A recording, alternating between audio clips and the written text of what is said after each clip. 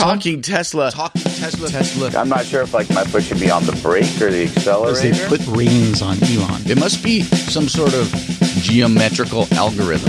I don't think you need to touch the steering wheel there, Tom. Oh, I'm sure there's some math. So SpaceX, here's the deal. Landing a rocket on a drone ship is key. Charger. How am I expected to drive a car without autopilot? Safely. Charger. No, I'm not a good parker, Tom. Yeah. I'll be the first to admit it. I just think that this is a car company that is run by super geeks. All the other cars are going to be stupid cars compared to this car. Tesla. You don't even have to remember that. You've got a Model X. I have seen the future, and it is light pole charging. No, I wouldn't call it a screw-up. Do you like your Model X? God, it's beautiful.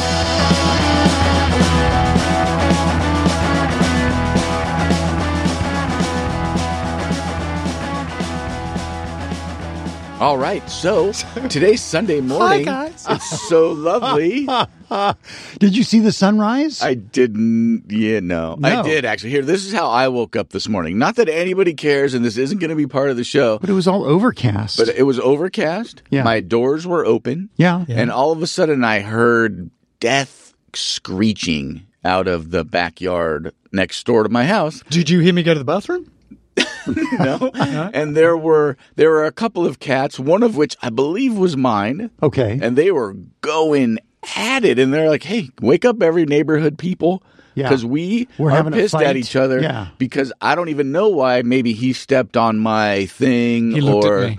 he grabbed my rat off of the bush. I have no idea He what went they were after mad. my bird. Yeah. But you can't stop them. They were 50 yards away from me, and I'm out there like snapping my fingers and like, hey, what do they care? Turn on the sprinklers. If the two of them wanted to come after me, yeah. it would have been on. They would have taken me down. What about, it could have been a coyote. It wasn't, I saw them and heard them. So coyotes, just so you know, don't sound anything like cats when they're eating a cat. Like you can hear the cat for a split second complaining, and then there's silence. I thought the cat might be having a go at the coyote. Yeah, no. Ladies and gentlemen, boys and girls, we're in suburban Los Angeles, but the coyotes, they don't care anymore. They just will come into town riding on a horse to eat your cats. Okay, they don't ride horses, but because we live in the San Fernando Valley, Right. we have a river, the lovely Los Angeles River, that used to be a wild river until it drowned the city a few times. So they decided to concrete the whole thing in. And it runs north to south from Porter Ranch, Chatsworth area, even maybe beyond that, all the way out to the sea. To Long Beach, yeah. Right? Yeah. It's beautiful concrete. And Just SpaceX. it is basically a 55-lane highway for coyotes. And there are overpasses where the coyotes live and culverts. And so they can it's like an underground system of coyote cat machine killing. There's a little documentary thing where they put GPS on these coyotes and you see them come from out of the mountains into the river. Down they go and they're like, shaking each other's hands. It's like that old cartoon where the sheep and the dog, used to be best friends, but they'd have to go to work. It was kind of like that. Coyotes come down, they say, see you, Jack, see you tonight, and they go out to work all night, eat a lot of cats, and then come back. It's kind of cool. It's sad. And I've caught a few coyotes on my streets with, various creatures in their mouths. And you can scare them, though. They're pretty skittish. Yeah. They are skittish. The coyotes. That's because they're smart. That's true. Some of them many of them are gorgeous. It's a good point, really, Robert. I hadn't considered I've that. played golf where you're teeing off on the third hole They're and the coyotes. gorgeous? Did you just say that? Some of them are gorgeous. Yeah. Some of them look like... Would you like to They're elaborate not on good. your They're love wild of coyotes? animals. Well, I'm from Australia, Tom, so I think we should say no more. I think you know where I'm going. Say no more. I saw this amazing YouTube of a capybara. What was that? Some woman was combing it, and I never realized how giant they are. What's a capybara? It's a rodent, It's is it like not? this huge rat, but it's like almost the size of Mel. Can we not call it a rat? It's a rodent. Okay. They're not all rats. Talking No. zoology? Is that what we're calling Yeah. this episode? We do talking zoologies Yeah. because there was another show. That we and made they fun, did, and those then they guys. changed their name. Yeah. So anyhow, But now it's weekly should coyotes. we start talking Yeah. about Hey, Tesla so people before don't we hang up? start, Oh, goody. Oh, boy. can I rant about superchargers? You talked over me. First off, you can't talk about it before we start because that would be starting. Yeah, but that's the funny thing. We say whatever. Hey, I want to rant about superchargers. So I just drove up to San Francisco from Los Angeles. 380-mile trip I did, up there and back. 24 hours. Went up there, picked up a kid, drove back. Whoa. You knew the kid, right? This wasn't... Yeah, mostly. Okay, good. Yeah. That's a good, And helpful. superchargers in San Francisco, not enough. There are, in fact, no superchargers on the little island of San Francisco. I don't know what you call it. Peninsula. Yes. There is no superchargers Not a one. on the end of it. No. That's a problem. It's crazy. Hey, you got to charge before you go in. Yeah. The nice thing about it is if you're fully charged before you go in, it's a tiny little place. Yeah, it's only 6 by 6 miles. It's true, but there's no superchargers there. Right, but it's tiny. I know, but there's no superchargers there. Right, but do you understand that it's... Okay. It's not big. It's expensive. Oh, there is 3 superchargers coming. So if you look on the map, 3 superchargers are going into sort of the downtownish northern round Golden Gate area of San Francisco by the end of the year, they say. So that will be good. Second thing, okay, I stayed at the Marriott. You'll know it, Tom. You used to put on a little conference there. Beautiful Marriott. Stayed there. $180 a night in the middle of San Francisco. I'm like, this is fantastic. Yeah. This is amazing. Uh-huh. And then you park. $82. $80. $80. I'm like, that's cost shifting. You can't do It's that. right across... Well, first off, you shouldn't park. Park? You shouldn't park the your car and have it yard. It's right across from Moscone Center, a big conference area. It is in and of itself a giant conference thing.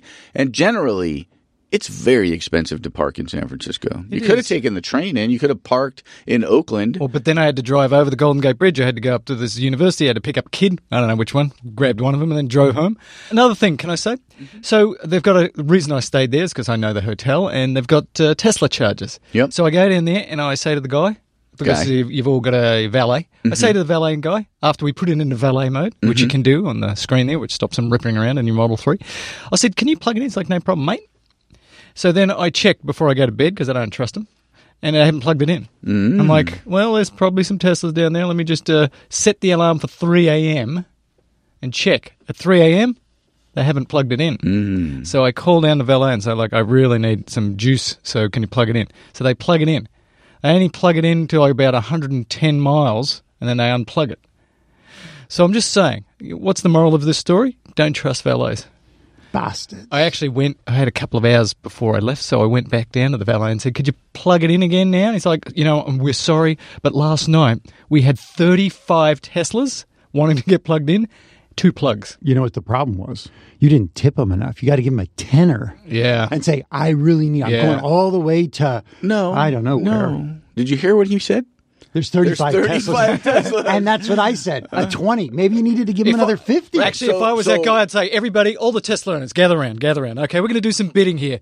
Who wants their car charged? Yeah, that's what the 20. We'll take 20, 30, valet 35, 40, would 40, 40. You could make like a lot of money. That sounds horrible. Infrastructure is the key. We need more charging infrastructure. It's ridiculous that a large hotel like that, especially a big money-backed chain like Marriott, would have 2 chargers in San Francisco? Well, okay, let me ask you a question. Were these Tesla destination chargers? Yes. So they were installed and paid for by Tesla? So it's not the Marriott's issue at that point, They could right? certainly buy more to satisfy their $82 a night parking Teslas. Right, but you're also talking about a corporation, right? And you're also talking about the cost of potentially, I don't know, the chargers themselves, the Tesla chargers are $500. Installation can average, I don't know, at my house it was about $600 per charger. I can't imagine, and that was only a 20 feet run from my panel. Well, let me tell you why it's worth their time. 5 years ago when I first went there with a Tesla, they had 2 chargers, and they're like, oh, they're so excited that you have a Tesla that you're going to plug in. Right. Now we fast forward, and they've got 35 Teslas waiting for the 2 chargers. So the reason I went to the Marriott, part of it was I knew that they had a charger. Guess where I'm going to stay next time? Not at the Marriott. There. Guess what they're going to lose? Yep. They're going to lose a couple of nights. Guess what? That would have paid for itself. So the Marriott, which has actually been really forward and has lots of chargers in lots of their places, now need to realize the 2 chargers you put in 5 years ago, now you need 10. But they can't have 35 chargers. They can have 10 or some number where they can rotate them out and fully charge them. But eventually every spot will need to have a charger. I agree with you. At some point, every spot. And the other thing, only a 30 amp circuit on that thing, so it was very slow. Put the full amperage on there. I'm just saying... is this thing on? Hello. JW Marriott, let me just tell you that you need to put a lot of charges in. You'll make a lot of money. When you arrived at the Marriott, how many miles did you have on your vehicle? 60. So when was the last time you charged prior to going into San Francisco? I think I stopped at Pea Soup Anderson's for a pee. So you made a mistake. You passed several superchargers prior to going into the city. Do you want to hear more about superchargers? Okay, so my son was up there the weekend before because he was going up to see a certain person up there, and he stopped at Dublin, which is the closest supercharger to that peninsula of the San Francisco area, and it was broke. First of all, it was full. All of them? It was full, and there was like 5 cars waiting. And this was on a Saturday morning. So he left there and he went to another supercharger north. So he went out of his way to another supercharger. On the way back, he plugged in at Dublin and everybody was getting out of their car going, hey, you having problems? And he's got a video of it going from like 6 amps to 100 amps and down and up, and it was flipping all over the place. So he spent 2.5 hours to get about 120 miles of charge. But everybody was saying there's something wrong with the supercharger. So all of this is to say, I love my electric car. It's fantastic. What a great long trip in the Model 3. It is really a superb cruising car. More charging infrastructure. It's true. There could be more. There are a whole lot of superchargers right adjacent as you enter the city of San Francisco. Not necessarily down the bottom, on the 5, but there's a bunch below right around the Tesla factory. There's a few, as you could possibly imagine. And then there's a bunch on the 880. So they're there. There's one. The really big issue, or one of the big issues that I'm seeing, is that outside of San Francisco, there isn't one just on the other side of the Bay Bridge. You have to go quite a bit north. They are planning one just over the Golden Gate Bridge. They're planning one in San Rafael. So there's a whole bunch coming. Right. I still don't think it's going to be enough, but there's a bunch. Not with all the 3s, although I think most 3 people aren't using them. Well, let me tell you another thing. Can I tell you another story? Oh, please. First of all, I love it when I plug in the 3 and then it comes up with the charge. At first, you're like, oh, that's a bummer. It's so fast. But then it's like, oh, good, because you can take this $5 and build me some more superchargers. But the ratio... You're talking about the money, not the speed. Yeah. Oh, no. How fast there is another thing. I'm going to get to that. But so you go to a supercharger, like even a month ago, and it would be all S's and X's, and maybe you'd see a 3 and or a couple of 3s. You're like, ooh. Now, at least up in the Bay Area, you plug in, it is about 70% 3s, 30% S and X. But that's the whole game. Eventually, you will barely even notice S's and X's because there will be very quickly twice as many, 3 times as many, 4 times as many 3s. Because what's the maximum? They haven't built in the whole history of Tesla 200,000 S's and X's. Yeah, I right? think they are about 200, 250,000. So not S's and X's. Yeah, 200,000 worldwide. In the States. I'm talking about in the States, right? Less than the States. Because the Model 3s contributed to the 200,000, right? The big number that caused the tax refund to go away, right? So there's 130,000, and if we are at the point where we're losing the tax, that means 70,000 S's. So 50% of all Teslas on the road right now in the States potentially are 3s. Well, it's going to get there. It's happening It'll be fast. there soon. I don't think it's there yet, but I agree. San Francisco, that whole Bay Area, number one, even though the distance may not look long, the amount of traffic for the amount of hours a day makes it a long distance. And people are likely not going to drive 20 miles out of their way if it takes them an hour to get some extra supercharging miles so that they can go back the 20 miles and on their way. So it completely is a convenience cluster. It is and it isn't. Again, if you go to one of the chargers on the way in and you fully charge, first off, if you're driving around San Francisco, you shouldn't be. There's a good point. Get on once a you bicycle. get into the city, there are Ubers, there are those stupid scooters all over the place, I'm sure, at this point. There is a very robust public transportation system. I agree with all that. In general, you're right. Any big city in the world now, it's sort of becoming a pain you don't want to drive. This one. But if you have to, we had a sort of very specific case scenario where we had to go and do a cross-country run, and then we had to drive up to a university to pick something up. Then we had to go down. So I got to tell you, this is upsetting. Mm-hmm. I had a flash of saying, next time I drive to San Francisco, if I have to do this kind of thing again. I can hear it coming. Don't say it. Do I need to take an ice car? Don't. How fucking And if dare I'm you. saying that, Yeah. you know that there are people who are on the fence saying, I'm worried about the infrastructure and the charging. So it's a big deal.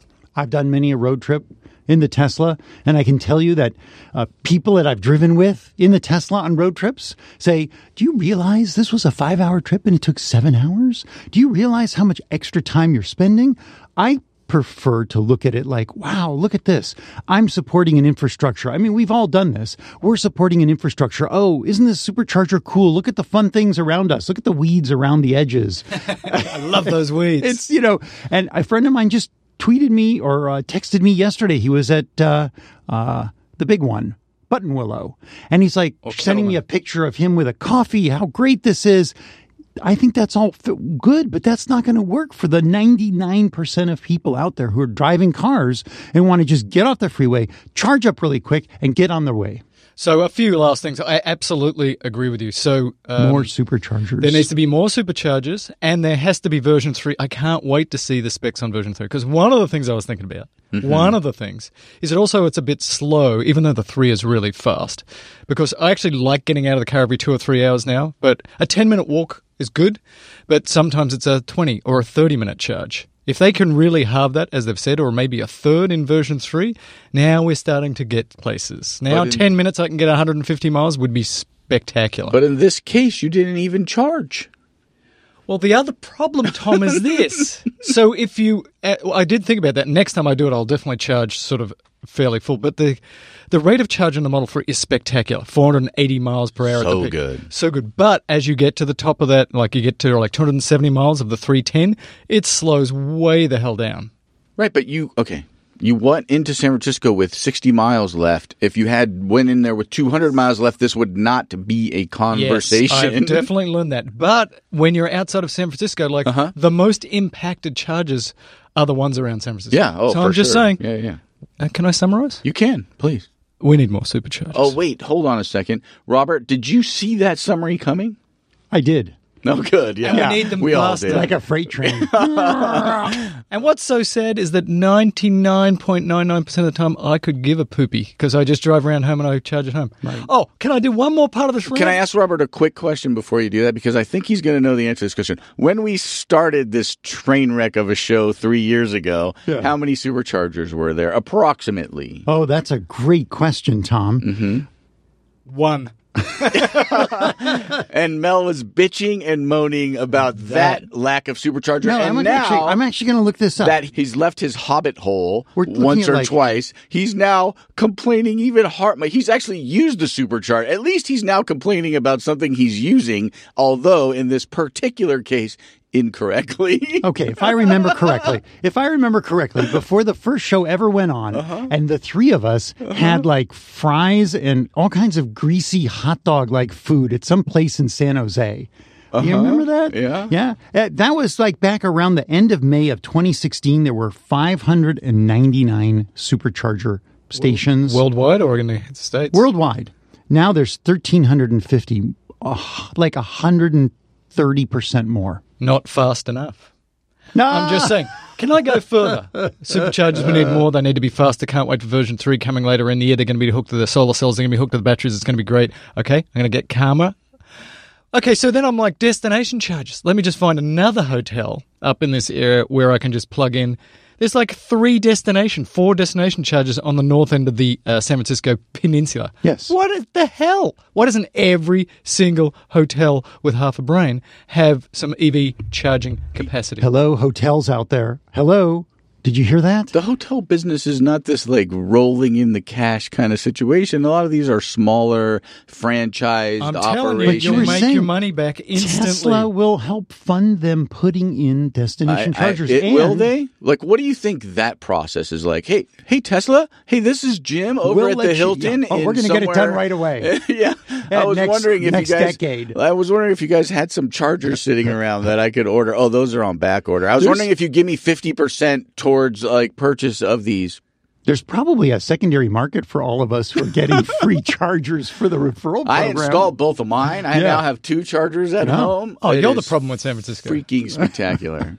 So, San Francisco City, the city of, the mayor of, the people that run it. I'm walking down the streets of San Francisco thinking about the 1970s TV show, The Streets of San Francisco, thinking, well, why don't all of these light poles that Tom told us about 3 years ago have chargers? I have seen the future. And it is light pole chargers. Light poles. So true. The future never came true. It's true. No, it didn't. But I was like, every pole could have a charger on it, and I could just like park in that Presidio Park thing, Golden Gate Park, and just plug in for a few hours. Yeah. I'm just saying, infrastructure, gentlemen, infrastructure. So then I'm going across the Golden Gate Bridge, and I said to my son, I believe that they made that in the post-Depression era when nobody had jobs and when we used to spend money on infrastructure. And I was thinking, what if they turned that same effort into like EV charging. Mm-hmm. Okay, you know what? I'm just going to have to bring this to a little bit of a buzzkill. For the rest There's going to be a little bit of... So you talk about this infrastructure, and I get it. And cities need to prioritize the lack of taxes that they're getting because people don't like to pay their taxes, all of the other things. And in today's LA Times is an article on a massive expansion of homelessness in the last 7 years, which has been in this city ridiculous. So I would much rather the city address that than add more chargers. I know they should do both. I get that. But if I had a priority list, I would pick that first personally. And in San Francisco, the homeless situation down here is terrible. San Francisco, it is unbelievable. Some of the streets, it is just a tent city. Because it's unaffordable. Well, there's lots of social issues that it's not just affordability. There's drugs. There's lots of other things. But wow, I mean, it is really like post-apocalyptic. But even to build like shelters, right? People don't want to do that, and that's not what the show is about. But homelessness is a problem, especially in California. It is a problem in other places as well. We understand that, but I'm just saying, it's terrible. That you could build a lot of homeless shelters. You could have some drug rehab. You could have social workers, and on the top of those homeless shelters, you could have solar panels. And you could have training about how to install solar panels and EV chargers to help people back into the work market. I'm just saying I think I've fixed the problem. Yeah, he's a big thinker over here, people. Yeah. That was a very long rant, but I just had to get it all out. All on supercharging. And that was all like the first 2 lines of how many pages? 11 pages that we have to go through here. Now, I had to do that rant because I had an eye surgery and I can't really read. So for the rest of the time, I'll be quiet. Wait. Hold on a second. Instant Twitter poll. Who has any illusions that he's going to be quiet the rest of the time? Let me just say one more thing.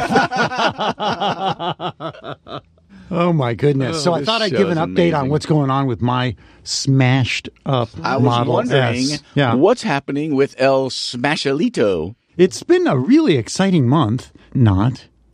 I'm still driving the smashed up Tesla with the door. It's right outside with the door that, you have to really slam to get it shut. I finally gotten motion forward on repairs, although parts probably won't be arriving until September 20th.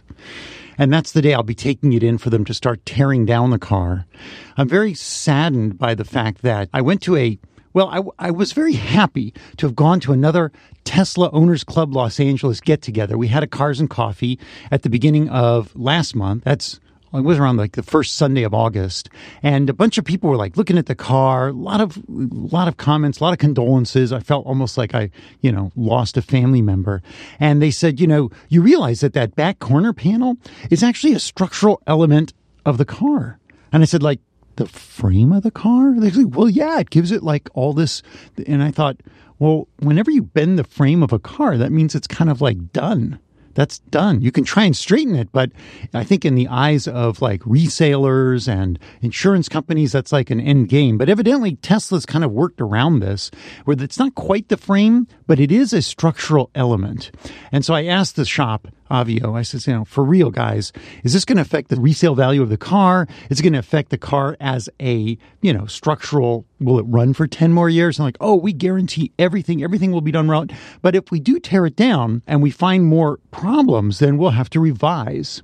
And that's when I got the email from Tesla to come down to the Hawthorne Design Studio to test drive the Model 3 Performance Edition. Mm-hmm. That was 2 Saturdays ago. Mm-hmm. And I went.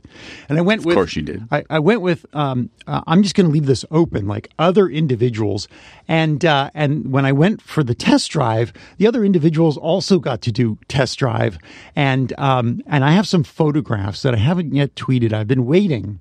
I don't know. We were thinking of maybe putting out a little tweener on this. Yeah, you've got some really great fun acceleration video, which I'm going to put up, but I was in Chile and then I had an eye surgery, and I'm sorry, but it'll come up this week. Yeah, so imagine getting on a freeway. You know how the on-ramps are pretty, I guess they vary, right? If you're in Pasadena, some of the on-ramps are about 12 feet long, but typically they're like, a half a football field, a quarter of a football field long, so you can really get some acceleration. Well, this bad boy, red Model 3, from stop at a light to getting on the freeway, did 104 miles an hour. And we weren't even on the freeway yet. It was unbelievable. Like wet your pants. Did Crazy you acceleration. hit a railway track by any chance? Yeah, right. Jeez. No, but it was quite a stunning vehicle. So I test drove it, and then I put down an additional $2,500 deposit with the thinking that, if I get that word that the Model S is going to be a... For those who don't know, ladies and gentlemen, boys and girls, Robert crashed his car, no fault of his own, and it's been dinged up, and he's waiting to hear if they're going to total it or if they're just going to fix it. Mm-hmm. I'll have a backup plan. So when you say $2,500 in addition, so you have in addition to your 1,000, Yes. or this is a second reservation? No, this is taking one of my 3 reservations and putting it up. And so I thought, okay, well, it'll be, I don't know, how long? Elon time 2 until I weeks. see it. 2 weeks. 2 weeks. It was actually 10 days they called me and they said, Exactly. your car is being sent over to the Playa del Rey delivery center. How would you like to take care of the rest of the funds? Holy hell. 10 days. Did they get confused? Did they think you purchased it, or did you actually purchase it? Well, I told the guy who I was doing the business with what my plan was. And he's like, oh, yeah, that's cool. He says, you've got 2 or 3 weeks and then, give him a call and see what the update was and give him a sense of what's going on. So I talked to the guy who called me from Las Vegas, which was strange. I get a lot of bad phone calls and I got a Vegas call. I was like, But then they left a message, which is a good idea for me. And the guy says, well, it's ready. It's on its way. I said, well, here's my situation. He says, all right, no problem. I'm glad you're a supporter. He says, I'll release this reservation so someone else can have it. And you let me know as soon as you're ready to go.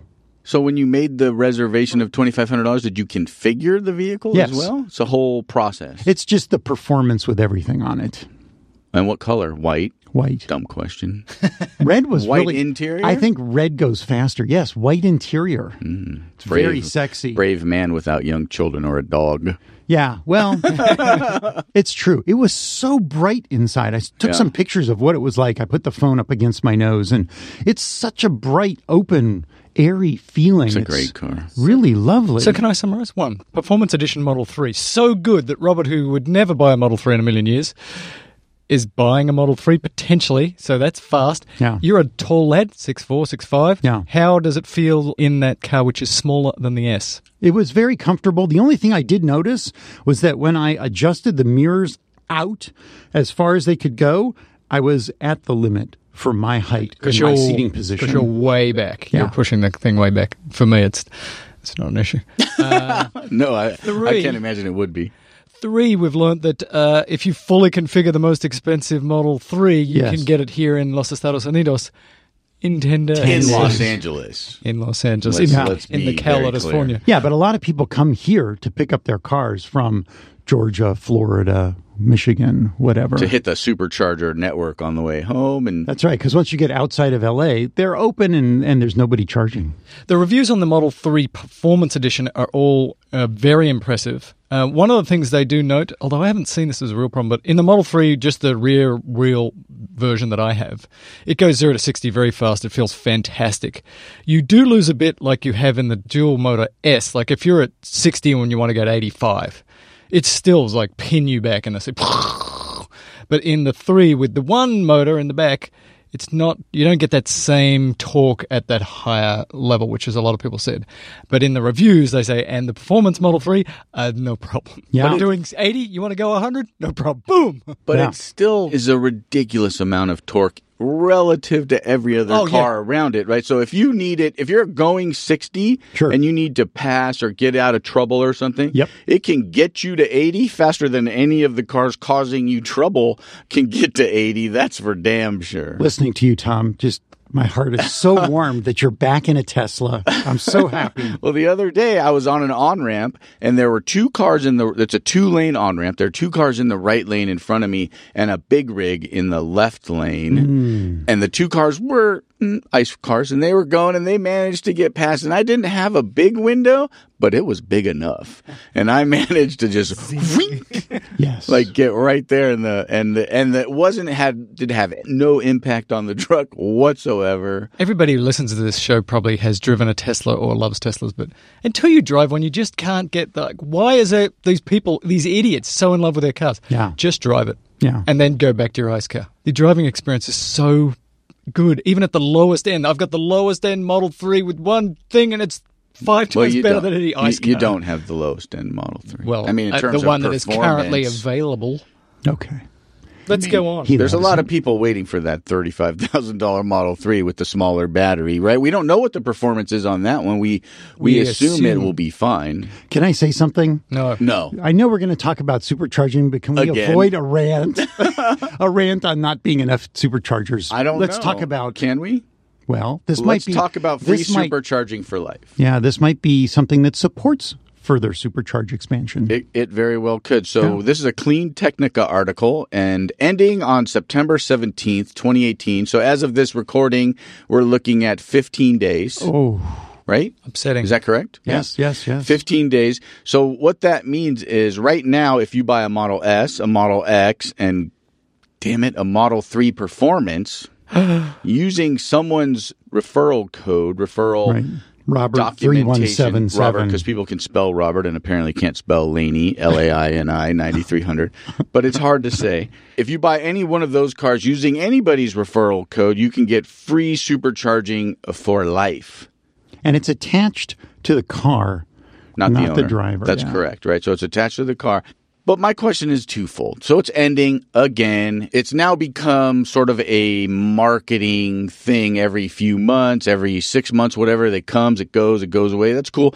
But does anybody making a $70,000 purchase based on free supercharging? I did not, right? Because I do not have free supercharging in mind because it's not a performance. A lot of people do. It is a textbook example of psychology. You'll spend $70,000 on a car and get so excited about the fact that you can plug it in for free. So the second question I have is, do we love that Tesla keeps doing this on again, off again? It doesn't bother me because, again, I think it's a nice marketing thing. It works out nicely. Some people will get them. Some people don't. I hope that one day they add like something that allows me to get it, even though, again, I have 2 chargers at home. I don't really use supercharging for day to day. It's obviously nice to have it, but it doesn't cost that much. So I wanted to talk a bit about what it costs to run a Model 3, right? This show probably has a lot of new listeners that maybe are Model 3 owners because, again, they're going to be the majority of Tesla owners out there. And so in California, the cost of supercharging is currently 26 cents per kilowatt hour. So that means to charge any of the Teslas that don't have free supercharging, 70 kilowatts is about $18.20. Which is a lot cheaper than gas. Right. So to fill up, just to give you a little bit of an idea, to fill up my truck when I do drive it long distance, it has about a 300-mile range and costs about $68 to fill the tank. Right. So that's one thing. So if you think about it in terms of driving from Los Angeles to Yellowstone National Park, that's about 1,055 miles. And that would be about 3.7 70 kilowatt hour charges and cost about $68 each way. So about 3 times less. They also have 2 tiers of charging, Tier 1 and Tier 2. Tier 1 applies to cars that are charging at 60 kilowatts or less, and Tier 2 applies to cars that are charging above that 60 kilowatt threshold. But if you're plugged in with 2 cars in one, like a 1A, 1B kind of a situation, both of them are paying Tier 1. Or you're paying Tier 1 even if the other guy's getting it for free. So 24 cents, 26 cents in California per kilowatt hour is way cheaper than gas, about half the price of gas or even less. So that's really good. You can go to tesla.com/trips and you can put some numbers in there and it'll tell you. If you drive your S or your 3 and do all the charging we suggest, here's about how much you're going to save compared to a comparable gas vehicle. So it'll actually do it for you. Yeah. So that's nice. And S's and X's that won't, my guess is this will still hold true, although I don't know that they've made an official announcement. S's and X's after September 17th will still get the 400 kilowatt hours a year as gratis. That's free. So I've got a couple of questions here. First of all, one, would you pay up front? So let's say you're buying a Model 3 and they calculate the average person, will spend $1,000 on supercharging because it's way less than they think they're going to use. So if I say to Robert, do you want to pay an extra $2,000 for free supercharging for life?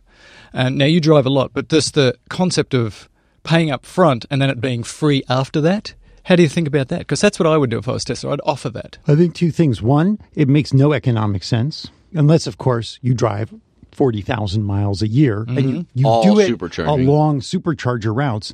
So number one, it really does, and we've gone through this. We've done this calculation, 3 times over the last 2 years. It does not make sense. It does psychologically seem very, very attractive, and I too am just as prone to that psychological fantasy. But the second point is, it's worse for the supercharger network, because how many people will say, I could plug it in tonight if I move the car over 4 feet in the drive or whatever, move something out of the way, but I'll go to the supercharger nearby tomorrow morning and I'll just fill it up as I'm getting a coffee. So number one, it lends to clogging the supercharger network in the urban areas where we have the most supercharger congestion. That's an interesting point. I like Although that. it does maybe give them capital to build more supercharging. It's probably neither here nor. It's probably 6 of one, half dozen of the other. I think they'd probably rather not have that capital if they don't have to listen to Mel bitching on the show. That's true. Now, here's my second question. I don't know if you know there's this thing called the Tesla Semi. What? And during the Tesla Semi reveal, and they're talking about the mega chargers, we'll get to that, but they were talking about, they being Elon, that the cost to charge the Semi is going to be 7 cents per kilowatt hour. 7 cents, not 26, 7, because they're going to put up the solar panels and they're going to put up the batteries, one presumes. So when they fully deploy version 3 of supercharging, when they finally put up the solar panels, when they finally have the batteries, will this charging cost come down, do you think? Hard to say. I think it depends. I think it's a use case. One of the reasons my guess is that they're putting that number on the Semi is that they did the yearly operational maintenance calculation in their heads, and they're like, this is going to get those quarter by quarter bean counters very excited about this truck, but they're still charging a premium for the vehicle itself, right? Right. And do you think that they're really going to be able to, like, you can, with solar and battery, you can get down over the lifetime of the system, say 20 years, you can get down to like 5 or 6 cents per kilowatt hour on your house. So I think they can do it over time, but 7 cents But is the pretty other good. thing that they will probably not have to deal with is there probably will not be a cost of land rental, because they will be in UPS properties and Walmart properties, right? So that land use part of the cost of supercharger, my guess, will be mostly not have to be factored in. And also, the trucking company like FedEx, UPS, JB Hunt, these big organizations, they know year in and year out how many hundreds of thousands or millions of miles they drive. What are those routes? It's a very fixed system. There's going to be some variation, don't get me wrong, but for the most part, it's a very fixed system. So Tesla and these companies know we can stick a mega charger at these points along the route, not variable. It's like the truck can go 400 miles, therefore supercharger every 400 miles. These guys are not going to be speeding. They're not going to be taking side trips. This is all very kind of structured so that they can have a much more defined system set up. Put the charger in a place the trucks will access them with a lot of solar canopy or wind power possibility. I think that's what they're thinking. But at the same time, this is like 3x cheaper or 4x cheaper than it costs me if I had no supercharger for life. And it just gives me this feeling of like 420 again. Yes. 420. Like what we're going to talk about taking Tesla private. That maybe he was shooting his mouth off a tad. That's kind of what I was getting at. 7 cents per kilowatt hour. Come on. But that is a good point you made, because like part of the problem with the infrastructure when you're a car is like, oh, rabbit, I would like to drive down that road at 100 miles. Oh, and grandma lives over there. I'll go over there. But you're right. The truck's not going to do that. The vast majority of these trucks are going to go at 55 miles an hour in a straight line for 1,000 miles. Yeah. And that's all that can be said. Awkward pause. Awkward pause. Okay, let's talk about Tesla going private then, since you bring it up, since I'm going to get a lot of money for my stock because he's going to buy it from me for $420. Right? No. So let's just back it up in case there's one person who doesn't know this story. So No. Elon's driving in the car, smoking a cigarette, doing shots of vodka. Why always with the drinking and smoking? I don't know. That's the only way to explain it. So then he tweets out, I thought thinking it was- of taking Tesla private, funding secured. And then it turns out that you can't just do that. You can get in trouble. The SEC gets angry and your stockholders get angry, and you better have this freaking solidly done in terms of the funding and all this stuff. He's getting sued for this. A lot of people, when this tweet came out, said, that doesn't seem right. Tom was bringing it up. Lots of people brought it up. This doesn't seem right. So now he's getting sued. So this is the follow-up, which is a few weeks later. Right. No, we're not going private. Right. Well, no, this is actually that was August 24th, the blog. Okay. So there's multiple blog posts. The date that you said he announced they were going to try to go private. On August 13th, he basically said that he thinks that he has funding secured from the Saudi Arabian sovereign fund, who apparently, according to Elon and this post, have been asking him for years to take the company private, right, several times, because they're trying to divest themselves from oil. At least that's their story. Anywho. Yeah. And then and in this post, he said he imagines that 2/3 of investors would stay private. Again, I imagine that would be close and depends on the bylaws of whatever funds or private equity thing people have, whether or not they could stay private. And then on August 24th, that sort of thought process comes into fruition where he says, we're going to stay public. And he writes, and I quote, given the feedback I've received, it's apparent that most of Tesla's existing shareholders believe we are better off as a public company. Additionally, a number of institutional shareholders have explained that they have internal compliance issues or bylaws that limit how much they can invest in a private company. There is also no proven path for most retail investors to own shares if we were private. Although the majority of shareholders I spoke to said they would remain with Tesla if we went private, the sentiment in a nutshell was, please don't do this. So after considering all these factors, I met with the board of directors and let them know that I believe a better path is for Tesla to remain public. The board indicated that they agree. So the announcement on July 31st. And then I'm sorry. He took funding. Yeah, he said he had funding on 31st. It was on August 8th that he made his tweet. Right. So 31st, funding, 8th, the tweet, August 13th, another tweet, and then 2 weeks later, I don't think this is such a good idea. Well, I still think this is a good idea, but investors don't want this. And today, as of this recording, Tesla stock is at $301.66, which has been quite a wild ride. So a $4.20 premium on that would be considerable, more than 30%, which is pretty impressive. And all this to say, I think, is why didn't you do your homework first, Elon? Perfectly good question, Mr. Herbert. Very nicely done. He has said, I'm not a businessman. I'm basically a physicist who's trying to save the planet.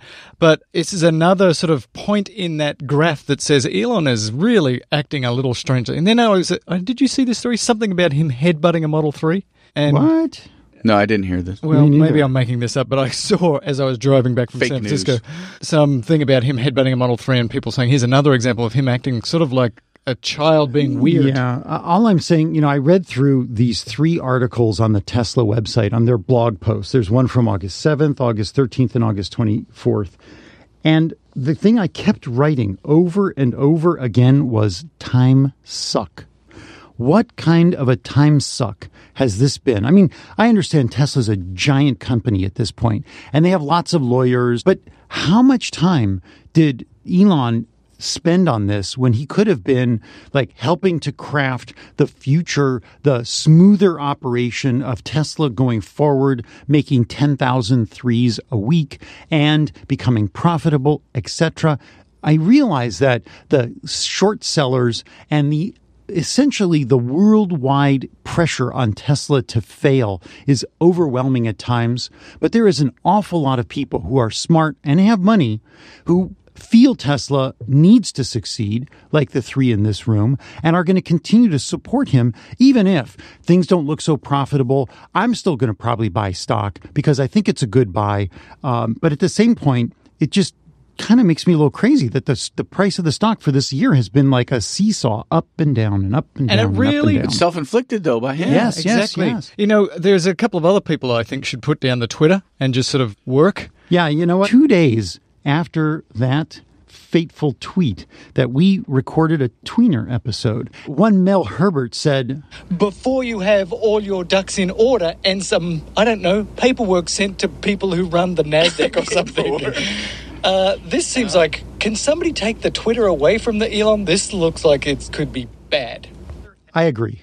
I'm a genius the way I work that out. You're a genius. Absolute Genius. First you said it, and then the board of directors all said it together. Mm-hmm. Shut up, Elon! So there is more detail. There's more evidence that this stress that he's under and a baseline personality disorder is a problem. And I love that Elon is going to change the planet. And if anybody in this room knows about baseline personality disorders, hello, please, Melvis, expand. I have multiple, so I should know. He did a New York Times piece, so somebody want to summarize this? Yeah, well, this was a long article, and it was actually a series of articles in the New York Times where Elon spoke to them directly. And the title is Elon Musk Details, quote, excruciating, end quote, personal toll of Tesla turmoil. This came out 1 week after the infamous tweet about going private. It says that during the article taping that, quote, he was struggling to maintain his composure. And I guess he talked with them for over an hour. He, quote, choked up multiple times. And highlights of the things like to exhibit the amount of stress that he's under is that he almost missed his brother's wedding in Catalonia. He showed up, I guess, an hour or two before the wedding. He's supposed to be he's supposed to be like the best man. He couldn't stay and party afterwards, which is probably the even worse thing, because then he had to go right back to the factory to make sure that they met the 5,000 plus a week Model 3 production rate. When would you like me to insert any of this information that is rolling through my head right now? Well, give me 2 more seconds. He had to toil away on his birthday. He taking too much Ambien. Quote, it's often a choice of no sleep or Ambien, end quote. It says that Elon has been, quote, working up to 120 hours a week, end quote. He said, quote, there were times when I didn't leave the factory for 3 or 4 days, when I didn't even go outside. And during the interview, Mr. Musk, quote, alternated between laughter and tears. His friends are really concerned. I think we should all be concerned because this is not sustainable. Okay, so in the last story that you mentioned, you said, I think Tesla is a good stock buy. I think this first little bit that you just highlighted proves to me that maybe it isn't. And because it feels like somewhere, if this is what it actually takes to get Tesla on target, there's some people missing in this organization. It cannot all be falling on Elon. So he either has to find people who are as dogged about this sort of thing as him, yes, or he needs to stop being such a freaking control freak, and maybe his presence is not helping. And I don't know the guy. Obviously, I wasn't on the assembly line. I don't know what's happening. The headbutting article that story that Mel just referred to has to do with him headbutting a car on the assembly line to show the safety engineers that stops the assembly line. If you touch one of the cars or hit one of the cars, the entire line stops from a safety precaution, even though it's moving at a very slow pace, right? So generally, he was basically saying, I'm upset about this. Stop stopping the assembly line because somebody hits a car. It's not dangerous. Well, that makes sense. So a lot of people were just saying, you could have done it with your hand, you could have done it with your foot. That's kind of a weird thing to headbutt the... Well, he was angry. Yeah, apparently. But as soon as this New York Times article started to come out, the stock price plummeted because everybody goes here's a guy that's working too much, who's using drugs to sleep. This is a guy who we have seen in public become tearful. So he came out and said, I was not tearful during that thing. None of us believe that. We've seen you in front of the world talking about how hard this is, losing your lunch. Arianna Huffington said to him, I guess they're friends, Elon, you've got to stop. This is not sustainable. This is dangerous. He tweeted at 2 a.m., Arianna, this is the only way I can get this done. But why? Why is there nobody else at Tesla? Because you said it. This is an obsessive control freak, and I think that is a problem. He has to find a second in charge that he can trust so he can go home and get some sunshine. I don't want the second in charge of my major corporation working 120 hours on the assembly line floor. Your second in charge does 60, and you do 60. No. I don't want anybody in the C-suite on the assembly line floor in a lot of ways. I get that it happens, that they're trying to build this thing, but is it Is all of that a mechanism of the over-promise, under-deliver kind of situation that he finds himself in, right? Is it he shoots his mouth off always about these dates of I'm going to get to this, I'm going to get to here, I'm going to get to here. And so then he puts himself under so much pressure that this is how he has to react. This cannot be productive. Or sustainable. It is not sustainable. So we all love the Elon. We love what we're trying to do here, but please, Elon, please slow it down. How about you do a little Disneyland? How about you do a little under-promising and overachieving? Try that. See how that works. Go with that. It sounds like the board is pushing, pressuring, insisting that there be a number 2 at Tesla. There's a number 2 at SpaceX, Gwen Shotwell. She's getting done. She's awesome. Yeah. There's a number 2 at the gigafactory, JB Straubel. He's getting stuff done. There is progress at the gigafactory, which I would love to talk about. Does number 2 work? Damn you. I hate both of you. That's We're finally having an intelligent conversation on this show. The three of us, like in sync and talking about important stuff that matters, and that comes out. That's right, buddy. You show that turd who's boss. That is so sad that Robert shares the same level of ridiculous humor that I do. Sorry, Tom. It is funny, though. It is. Don't get me wrong. People are hilarious. That's Austin Powers, by the way. Yeah. So number 2. Have you heard any names of who said number 2 could be? It's going to have to be a very special, very hardworking, smart, be able to get up in Elon's face person. Well, they went after, or at least interviewed, Sheryl Sandberg, who's, I guess, Facebook's number 2, and they were trying to get her to come work there. Elon said openly that if you think you can do it better, come on down, which I thought was kind of an odd statement. And again, one of these swings, which make me feel it's an emotional kind of seasick. That doesn't swing. That doesn't sound like the kind of environment I'd like to go into as a number 2. You think you're better than me? Come on. You think you're better? How about if you think you could help us accelerate sustainable energy across the planet? This is a very important lifetime sort of job. I'd like the help. Yeah. Rather than that, it's like, you think you're better than me? Mm-hmm. Oh, you can't do this job. Only I can do this job. And again, it sounds harsh, but it comes from a place of love because this is not sustainable for the company. This is worse than the original Model S anecdotes that were coming out of him sleeping on the line, having a bed at the end of the Model or in the S X line, the X line. It just keeps growing exponentially. But I get that this is like the threshold. Like if they fail here, the company is done. And so on the one hand, I see Elon sort of losing it, and I just like, dude, you've got to stop because you're going to become a drug-addicted nightmare and it's going to fail.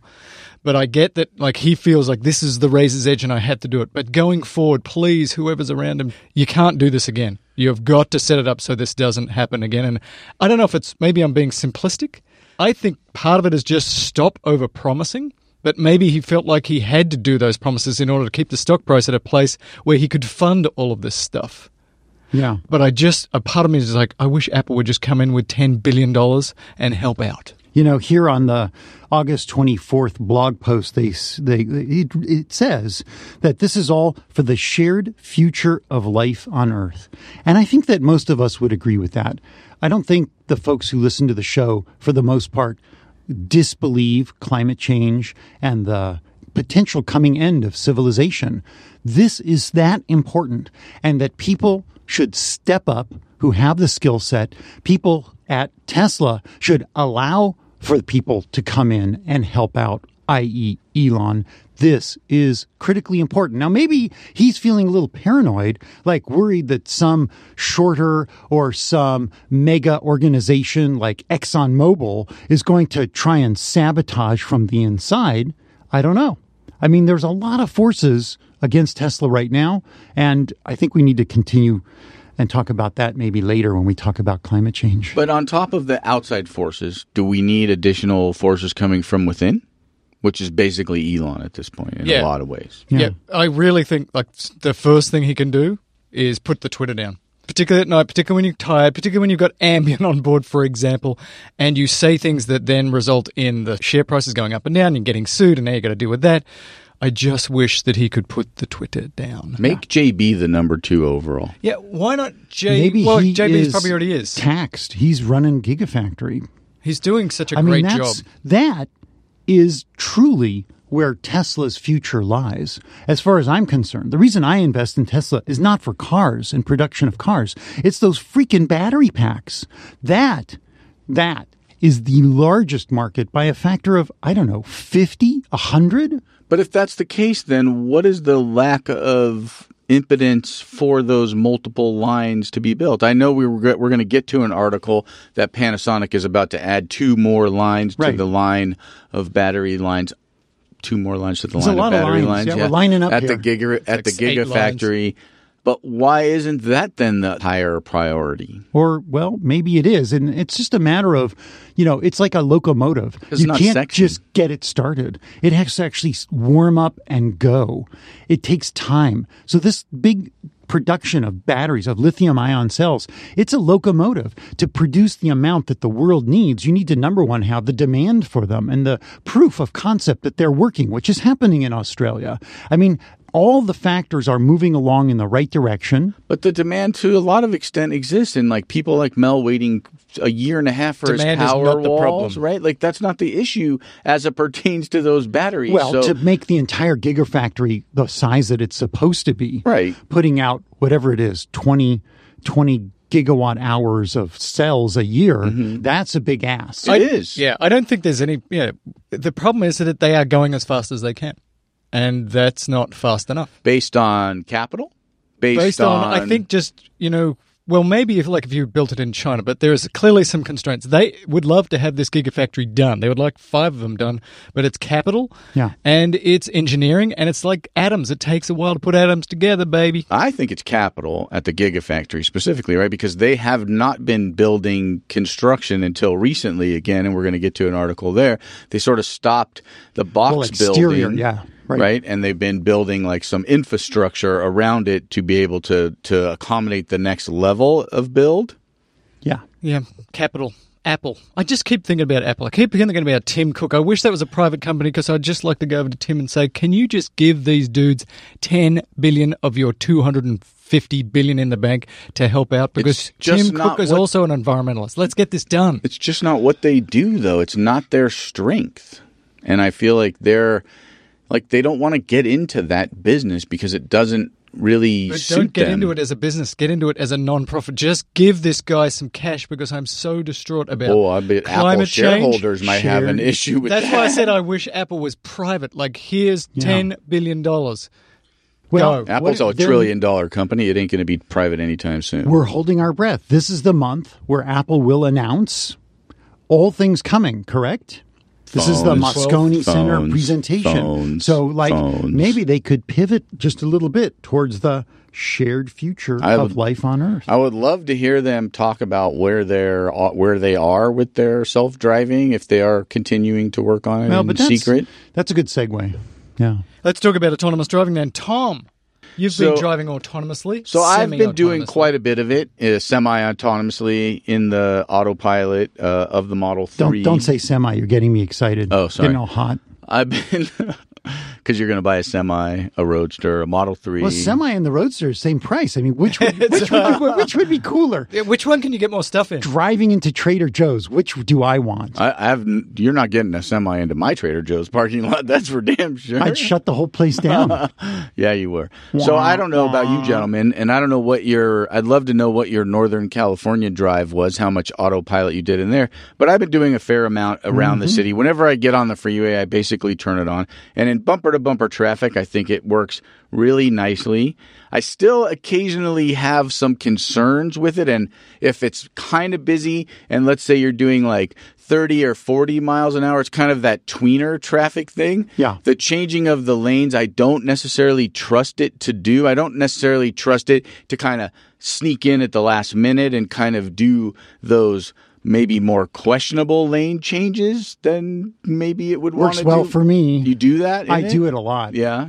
Although I was interested to see, I think it was on Twitter, one of my Twitter followers sent either was a video or just a tweet that said that he was using lane change and he did not see a car speeding up on his right side as he was going to merge to the right, but autopilot reacted and pushed him back into the lane he started in. So he's in a 3. Okay, so autopilot's on, and he has his turn signal on to make the auto lane change to the right, and so the car started to go correct, and then a car stopped. Was zipping up that he did not see at high speed, but the Tesla reacted and merged back into his lane.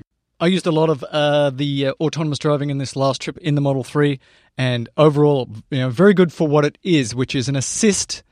It was great in traffic, in heavy traffic. It's fantastic, but it is still way less than a human being. And so we talk a lot about how bad drivers we are, but when you think about it, this is why it's so difficult. So I'm driving past a lot of trucks. And you know how big semis are. They wiggle in and out of the lane and they start to bounce around. And if you're a good driver, you don't drive in the middle of your lane next to a truck as you're passing. You get the hell over there because you know that if that gigantic truck just taps you, that could be the end. You'll be flipping and it'll be bad. So you sort of get your car and you move away and then you accelerate past. But autopilot in the Model 3 assist, yes, does not do that. If it was smarter, it would go, that's a giant truck. I better move over to the left side of this thing to keep away from it. Because that's the subtle stuff that it doesn't do. That's coming next. The smart lane assist. Yes, we need it smarter. Well, Robert talked about this, I think, in the last episode. We were talking about like lane trim, where you can lean a little bit more to the left or a little bit more to the right. And in Los Angeles, in the fast lane, which is sometimes the carpool lane, sometimes not the carpool lane, but no matter what lane it is, if you're in that lane, the motorcyclists use that lane between that lane and the next lane to avoid traffic whatsoever. And in the Model 3, and maybe in the S, I don't know, it seems like probably the case, the car is a little bit too far over, and so you can't really be in autopilot.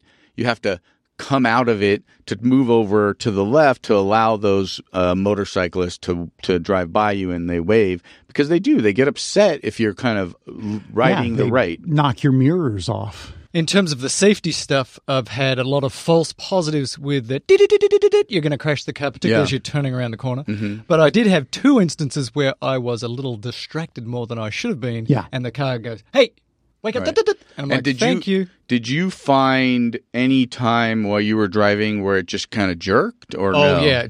There was a couple of times, and they're becoming, I think we've talked about it many times, overpass, big contrast line of the shadow versus the road where there's lots of sun shining, and you're doing 70 and the car goes, screeches like, oh, and then it thinks, no, that's all right. And then it speeds up again. Yeah, I had 2 episodes when late at night, maybe even like early in the morning, 2 a.m., I'm driving from the 101 east to the 405 south heading home, and I'm using now autopilot to I'm using lane change to get into the rightward lane.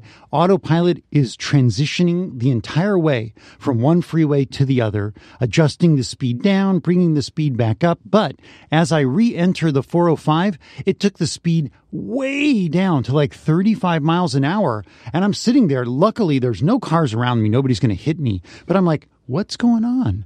What's going to happen next? And watching until I finally just gave up and said, screw this. I'm going to take control. Right. So in that case, do you think it was that location aware?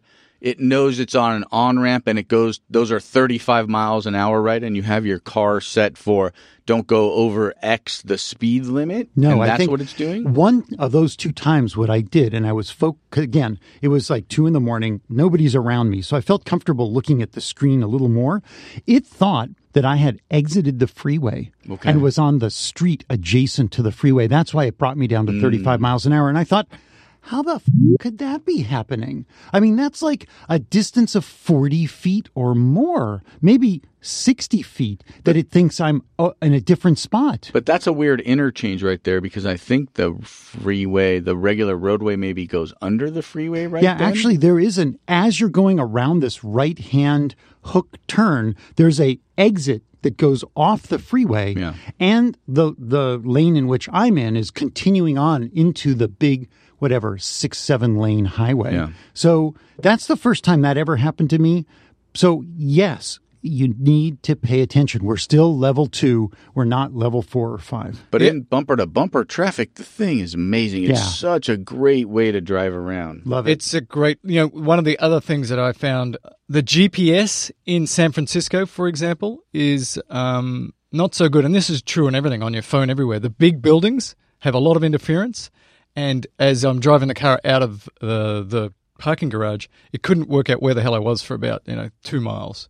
So if it uses a lot of GPS, it can't be very good because we're already failing with it. So maybe 5G and all this other stuff is going to help with the location. But again, to say it's good, but I'm now back to the people who said true level 4, 5 autonomous driving is at least 5 years to a decade away. Yeah, well, Ben Sullins really depressed me as I watched one of his videos, and he said, at least 15 years. All right. Hey, so let's talk about the Giga. Oh, actually, can we go back for a second? Sure.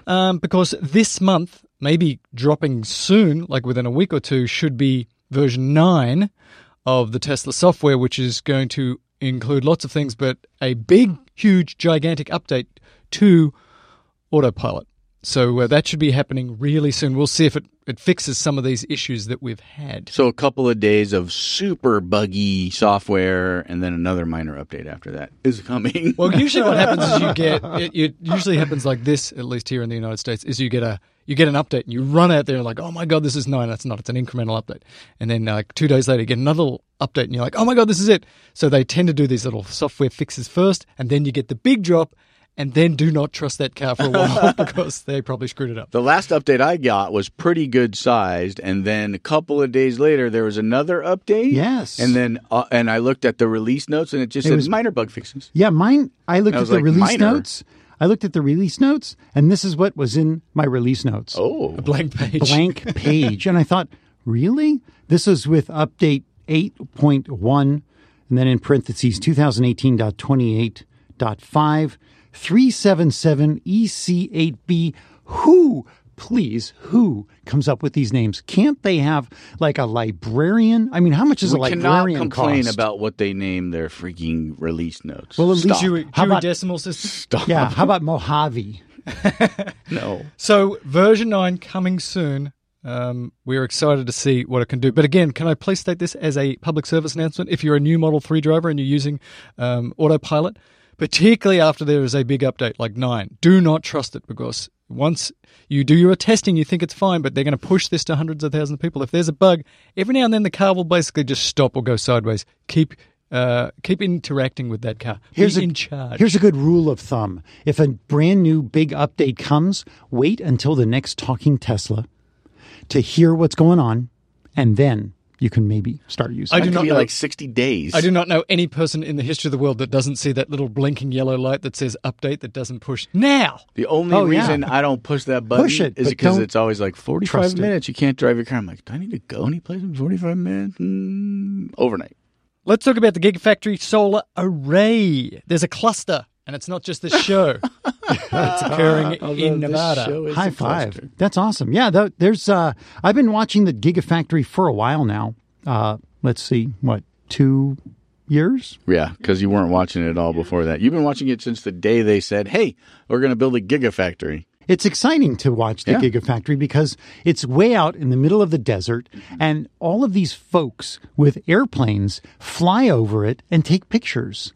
And people like Teslarati and Electrek go and scour these photos, and then there's analysis, and the most recent set of photos shows that there are now more solar panels showing up on the roof and more mounts for solar panels being installed, and it looks like we have a solar panel flourishing on the roof. It is an all-electric factory, after all. Well, it's supposed to be, and I hope it will be. But, Elon made a bit of a, how would I say, promise that the entire factory would be run by solar and wind energy, not only covering the roof with solar panels, but also solar panels off to the side and big wind turbines. How much of that have we seen? We saw one panel, 400 watts. It was a good panel. But now there's a lot of panels up there. There's a lot of panels. I tried to count them, but it was impossible because of 11. shadows. I think it was 11. It was a lot of panels. And then I was interested in like the pronouncement that Panasonic is adding 3 new cell production lines at the factory. This is inside, so we really can't see that. They're expecting them to be operational by the end of 2018. That's a short period of time from now. There are, like I said, these 6 additional big clusters of solar panels on the roof. There's a brand new parking lot, huge parking lot that they've leveled and graded off to the northwest of the campus. Yeah, that's where Paradise used to be. Paradise. They've They paved Paradise. put up a parking lot. You're welcome. And so that indicates potentially that all those cars that are parked on the original footprint of the gigafactory are going to be moved over and more construction begun. So I'm looking forward to that. And then I looked back. Elon made a tweet on 8/25 that said, quote, Tesla Gigafactory will be 100% renewable powered by the end of next year.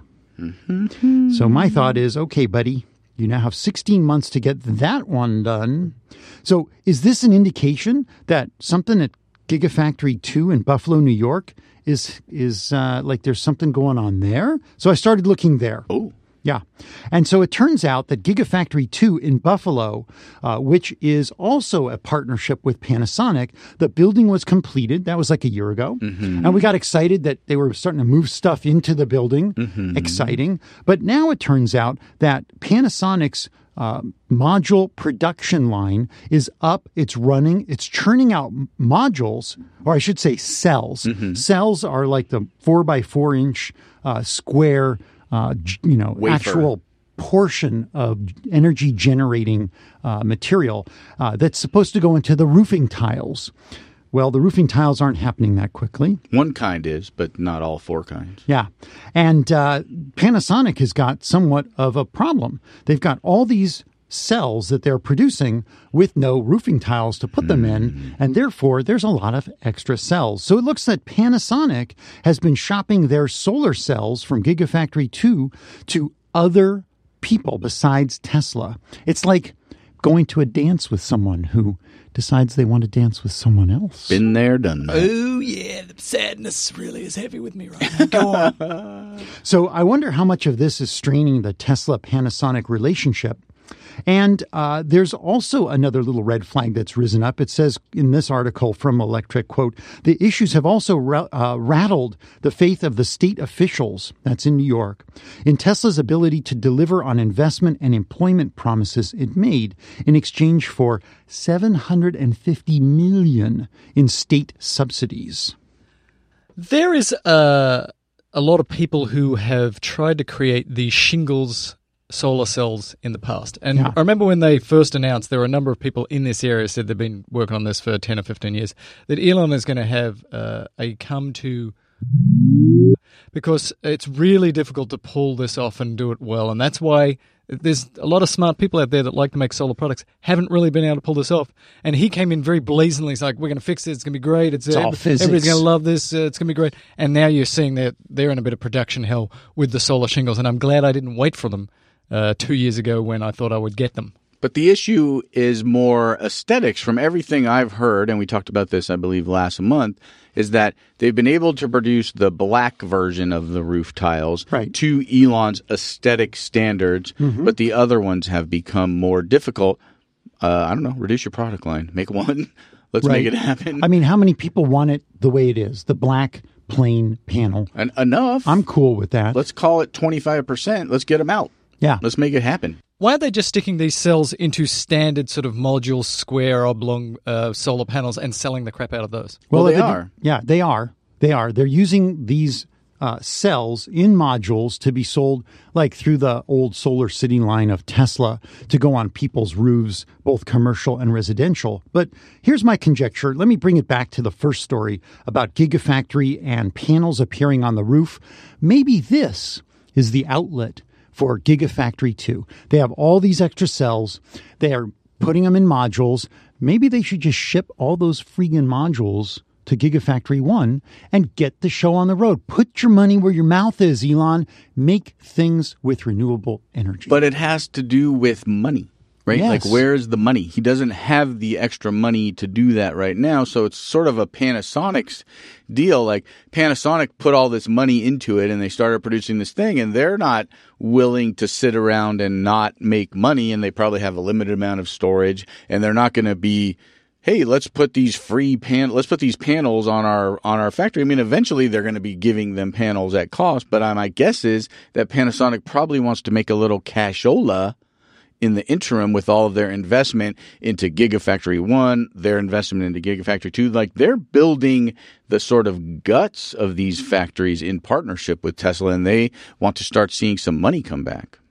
I think, Tom, you and I should do a little Duolingo. Let's learn some Japanese. I think we should be going to the Panasonic shareholder meetings. Maybe. I would like, honestly, to know, like, the Panasonic panels that they're making, according to a list of panels that I looked at today, are probably upwards of the most efficient panels on the market, up in the 22% efficiency. But what you can't find out is how much does an individual panel cost? Do you have any idea? Because I contacted Tesla recently to see if I could upgrade my panels. When you told me your new panels were 3 times more efficient than my panels, I was like, I wanted to figure out, what panels do I have?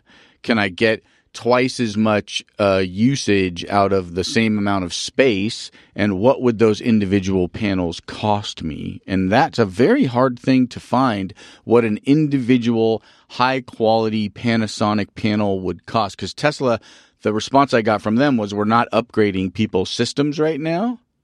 Maybe you should call Panasonic in Buffalo. Hey, buddies, I'm looking for some panels. What's going on? Maybe just stand outside and be like, psst.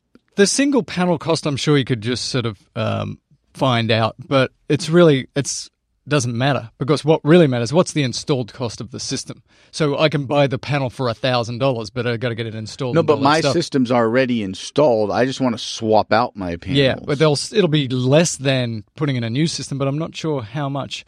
Can your inverters handle it? Because it's going to be different. There's quite a bit of stuff to it. So if you listen to the Energy Show by Barry Cinnamon, he actually talks about that it's less, but it's often you have to upgrade a lot of other stuff as well. So it's not as simple as just taking the panel out and shoving a new one in. Because what I read today was about an average 5 kilowatt system, which is, I think, about 30% more than I currently have on my roof. I think my roof is like a 3.9 in that ballpark-ish sort of situation, is about 11 to 15,000, and my system was upwards of 30, I think, when I put it in 7 years ago. That's an amazing drop in price. In 7 years, yeah. So I can tell you that I'm putting on 36 panels, and they are 360 watts, so nearly a 13 kilowatt system. And it's about $50,000 before you get your federal tax credits and stuff. And so that's 36 divided by. So this little calculation says installed about $1,400 per panel. And I have 23 panels on my roof. 23, Tom. Nearly $32,000. Then you get your incentives and stuff, so it's about 20. But that's from the ground. That's from the start. That's starting over. I just want to basically pull my panels out and put new panels in. Now, are you having to get a new inverter? Well, this all started because my inverter broke, which is often happens about 15 years in, the old inverters start to break. So instead of spending $3,000 on a new inverter, I was thinking, well, maybe I should put in a new system. So instead of spending $3,000, I'm spending about $35,000. You're an economic genius. You really so are. Smart. It's amazing. So smart. Yes. Uh-oh. Hello, Talking Tesla Nation. If you've been sitting on the sidelines thinking, it would be a good idea to get solar on my house, this is the time to do it. Move now. Get it done. There's an incentive program. You can use either of our referral codes to get sort of an extension on your warranty. But the bottom line is, stop waiting. The environment cannot wait for you. It is true, as Tom and I know, that no matter when you enter this market, at least looking forward for a reasonable amount of time, you will be able to get it cheaper a year from now. And then a year after that, you'll be able to get it cheaper. And a year after that. So I got my panels on my house 12 years ago. They've paid for themselves a couple of times. We talked about this last time. I'm very happy with that. I've been using lots of green energy. And now I'm upgrading, and they're 3 times more efficient, which is great. 12 years from now, maybe that's going to happen again. Now they're doing these 2-sided panels. We might move from the low 20s, We might be moving into the 30s. Just get them now. So just get them now, enjoy them, drive around free. And then we've talked about the fact that you can take these panels off and they don't have to go into the landfill. There are two things happening. Again, on the Barry Cinnamon Energy Show, they talk about recycling, which is a bit depressing because they lose money, but there are people that will recycle. And also just taking them off and putting them into somebody who can't afford it through, and I can't remember the name of the company that does it, but there are companies that will do that. Take yours off and you give them to somebody else. When's your new system going to come? I don't know. I got a little email last week saying engineering is occurring. Okay. So hopefully soon. I can't wait to get them. I just am so excited that instead of making 5,000 kilowatts at the peak of the day, I'll be making 10 or 11 or 12. That's going to be exciting. How about a supercharger update? Please. Oh, goodness. Go. Can we talk about superchargers ad nauseum on this show? We didn't put an update in there? We haven't yet. No, because I didn't want to go out of order. You know, order is so important. But you're going out of order now. It's true. And so, supercharger update. Since our last show on the 10th of August, we have 17 new superchargers. Wow. Yeah. We've had... Not in San Francisco. No. San Jose. Do you know the way to San Jose?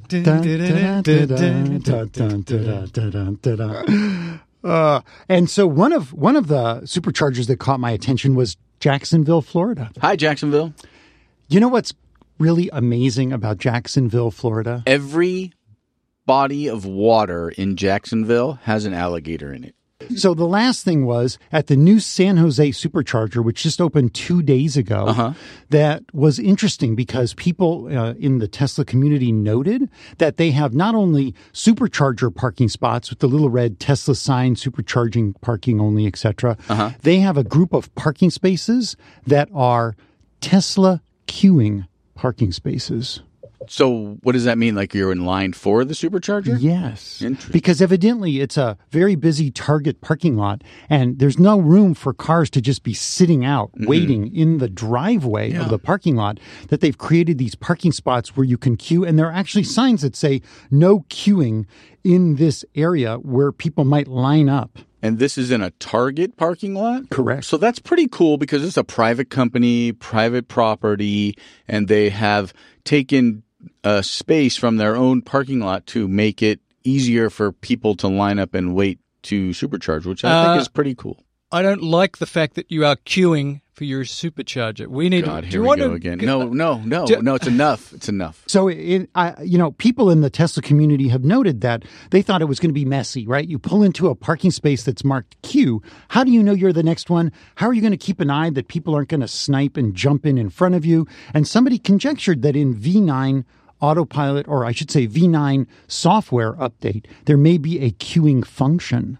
So when you arrive at a supercharger and it is full, and you say, I want to supercharge, it comes back and says, you're number 2. Hold on a second, Mel. Calm down. Settle. No. They had to put engineers to making queuing. This can't be going well for Mel internally. Right how about, here's another idea. How about you have enough superchargers so there's no queuing? But, the range of demand for supercharger in urban areas is going to be wild. It's going to swing from 2 at 2 in the morning to, 2 or 3x during the high point of the day. Do not confuse me with your facts and your realities. I don't care. I understand that sometimes you need 100 superchargers and sometimes you need 1. I don't care. Not my problem. Just make it happen. He wants the 100. I want the 100 at all times. I don't care that then most of the time when you drive by, there's 50 stalls and they're all empty. Not my problem. Yeah. Actually, it is a huge problem. Yeah. I'm being facetious, but it is an issue. There is this huge fluctuation. I don't know how to fix it, but I know that it is a problem if you have a lot of superchargers and a lot of people queuing. Here's a picture I'm showing Mel of the last update to the San Jose Supercharger blog or Tesla Club blog page, and it shows a single white Tesla plugged in. It's 11 at night, no doubt, but it may be one of the last times this person noted it'll be like that. Now, in the future, when we get the snaky chargers that we talked about probably in episode 8 of this show that we still don't have, and autopilot, which we still don't have. The cars could be driving out of our garages all over the country and charging themselves at night, which would be a good use of the supercharging infrastructure at nighttime. For example, that if you're at the Marriott and it's 3 a.m., rather than having to wake up and see if they've plugged it in, the car is just going to drive down the street to the urban charger, charge itself up and come back to the Marriott so it's all charged in the morning. Yeah. Wouldn't that be great? It's not going to happen for a while. Yeah. Mel Hates Charging is currently the name of this show. Hashtag. I love charging at home. Mel hates Tesla charging. Hashtag Mel's charging envy. And so one last thing I want to say is that Urban Eater, one of the contributors here, noted that of the most recent builds in the Bay Area, that's the San Francisco Bay Area, all but one include level 2 chargers, which I thought was interesting. So they have charge point chargers, like 3 or 4 at each of these supercharger installations, and that they're at Targets. So there's some symbiosis between Target, ChargePoint, Tesla. This is sort of what we need. We need to have centers at which people can dependably go charge their car and during the daytime, go and spend money on stuff at Target. Because America needs more consumerism. That's what we all need. That's what brings people together to charge. Hey, but it's so good to go when you're on a trip to plug in, and then I just need a Diet Coke and a Whiz, not necessarily in that order. And it's great that Target is the place that I'm going to deposit my Whiz and pick up my Diet Coke. Yeah, no, I think that is nice. And I think that whenever I'm at a supercharger adjacent to an outlet mall, the cost of the supercharging becomes a very small amount of what's being spent at that outlet mall. Sure. Note to REI, if you would like to make a lot more cash, put a lot of superchargers in the parking lot. Because I too go, there's an REI over there. When have you walked out of REI empty-handed? Never. That would be never, yes. Because they have such cool things in there. It's true. And Mel's such a camper. I mean, he is a huge fan. As a guy that doesn't camp, I still manage to find things. Oh, knife! Gum! He's an outdoorsman. Bear traps. I need one of those. So, did you finish your supercharger update? Yes, 17 more, Jacksonville, smelly... alligators, blah, blah, blah. And San Jose. It's all good, man. No Leonard Skinner. Canada, Austria...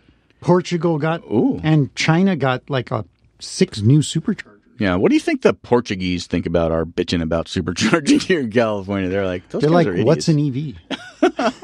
Although Portugal had a day this summer that was 113 degrees. That's upsetting. The world is on fire. I don't know if you knew that, and we should probably accelerate the use of renewable energy. You think so? Somebody should do that. We should have started in 1980. Let's talk about the crew arm because, boy, this is a long show, as always. This is pretty exciting. So they finally installed the crew arm at Cape Canaveral. Canaveral? What's in your navel? I think it's Great Gravel. Yeah, Great Gravel. You have coup in your navel? Canaveral at LC-39A, a very, very famous launch site in the history of the U.S. and coincidentally the world space program. Absolutely. It was the site of the last crewed space flight to take to the skies from the United States, which was July 8th, 2011, when the Atlantis lifted off in its final mission to the ISS, the International Space Station. Also, historically, Apollo 8, which sent humans to the moon for the first time in orbit, and Apollo 11, which landed men on the moon, also took off from LC-39A. And there's a movie coming out all about Armstrong and his trials and tribulations, and his family's trials and tribulations should be out in the matter of weeks. First and last launches of the space shuttle happened on this launch pad, Fantastic. as well as 4 of the 5 Hubble telescope servicing missions. So that's pretty cool. There's some really cool pictures of it. They made it look very nice, and this will basically be used to throw astronauts into the Dragon capsule for jettisoning to the L space station. Are they going to throw them in there?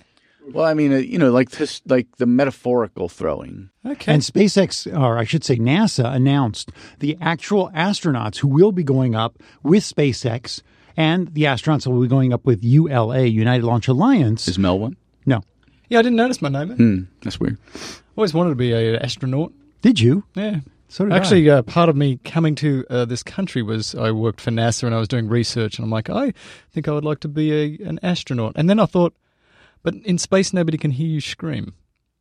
And I thought about all those... And the listeners at Talking Tesla say, why doesn't he broadcast from space? Can they hear you rant? Give Bell a microphone in space so that we can't hear him.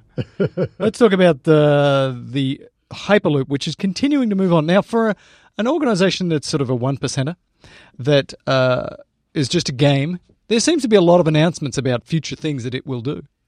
Yeah, and given the tenor of this show and all of the announcements that we've been pushing back upon and the non-announcements that come from the Elon, I feel a little bit dubious. I want to believe, I want to love the fact that we're moving towards how would I say, transportation that doesn't pollute so much. Mm-hmm. And so Hyperloop and Boring Company tube transportation are all electric based. They are renewable sources of energy. Yes.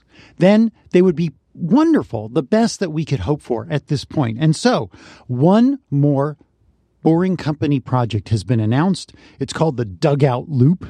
Mm-hmm. Dugout. It's an interesting name. Yeah. Yeah, because they have to doing? dig it out. Or it's going from the dugout. Dodger Stadium, are you talking Dodger about? Stadium, exactly. Baseball, dugout. And so the Boring Company announced that they're going to shuttle people from and to Dodger Stadium. Have you guys been to Dodger Stadium, I imagine? I have, many times. It's a mess. If you don't leave like an inning and a half before the end of the game, it's like an hour just to get out I can of the give parking you some lot. secrets, but I'm not gonna because they're my secrets. Yeah. I'll go with you the next time. I'll tell you how I do it. Here's what I do. I get there late after And I everybody's leave parked, early. And I leave early. Yeah. And I'll get a beer and a hot dog. And I'll get out. Because the baseball thing that you're doing down there, I don't really care about. Why are you going then?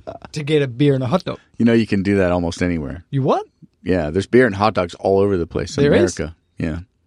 You don't have to go to the Dodger Stadium? No, they're all I over. thought they only had them there. No, they're all over the place. I've been misinformed. I have a beer and a hot dog in my pocket right now, as a matter of fact. Can I have one? I'm not going there. Oh, my God. People are dirty. Go Dirty. on. Please tell us about this story. And so this is the fourth project. The fourth project that they have announced. They've shown a map. It's going to go under Vin Scully Way, who's a very famous guy as far as Dodger Stadium goes. And it's going to go to one of three sort of metro line transportation hubs. I'm kind of wondering, it seems very interesting that they're going to do this all with private funding under public roadways. They're going to buy a bunch of plots of land along the way for like ventilation shafts and such, or rescue shafts. And then at the end, they're going to build their own station on private land. They must already have got the land bought, because you wouldn't like announce this and then have people just totally raping you for the cost of the land. And so I just was wondering, when you get to the end of the Boring Company loop thing, do you have to get out and actually surface onto the surface of the street and then go back down into the metro? Will they have it connected like in New York where they have the different subway lines? I'm really looking forward to it. It really would be cool. But then I had to learn about astroturfing. I don't know what that is. I didn't either. I was like, what the hell is this? I'm starting to read. Turns out, just like before the Boring Company wanted to come to Culver City, they went to the Culver City City Council. I was there. Before they were going to go under LA, they went to the Wise Temple up on just north of Sunset on Sepulveda to do another presentation. Well, evidently, they didn't send me the notice for this one. Sorry, Robert. I know. And so they held a presentation at Dodger Stadium, and a bunch of people from the public who lived in Los Angeles spoke in favor of this project. But it turns out they were all Hyperloop, I should say Boring Company employees. And there was this big kerfuffle over, Boring Company trying to AstroTurf to make it look like there's more positive feedback than there was. If you look at the picture, there was like a handful of people who showed up. Hello, why didn't you let any of us know? live in LA County at least, but there are plenty of people who live in LA City who would have loved the opportunity to go there, see Dodger Stadium, maybe get a hot dog, maybe get a beer when there wasn't a game and there wasn't all this traffic. And all this to say that the capacity, the stated current capacity of this transportation system, let's call it, from somewhere unknown in East LA, adjacent to one of our red line stations, to Dodger Stadium will be 1,400 people, or 2.5% of stadium capacity. So again, incremental steps, very, very happy, very, very positive about it, and it'll only potentially be $1. I would love to have them coming from every direction, so hopefully it works, and it feels like it will be financially not viable. Let's just call it what it is, because 1,400 people at $1 a is like $2,800 a night, right? Yeah, times 82 games a year, because 81 games, home games without playoffs. So we're not talking about a lot of money. Take 20 years to pay this thing off. Call me no longer the fanboy I was. No longer the fanboy. No longer the fanboy. Thank you for calling me that. So who's paying for this? Elon. How long is this going to take? Is this really going to happen? Is it going to have fully renewable energy that's powering it? Because now I've been around the block a few times with this young fella called Elon. He said all of these same kind of things before, particularly like when it comes to the supercharger network. When they first announced it's all going to be 100% renewable, and I go to a lot of superchargers in the last few weeks, and guess how many of them have solar panels on them? Yeah. None of them, or one of them. So again, this is all great, but do you have the cash to do this? Is this really going to happen? Is it going to have a renewable energy?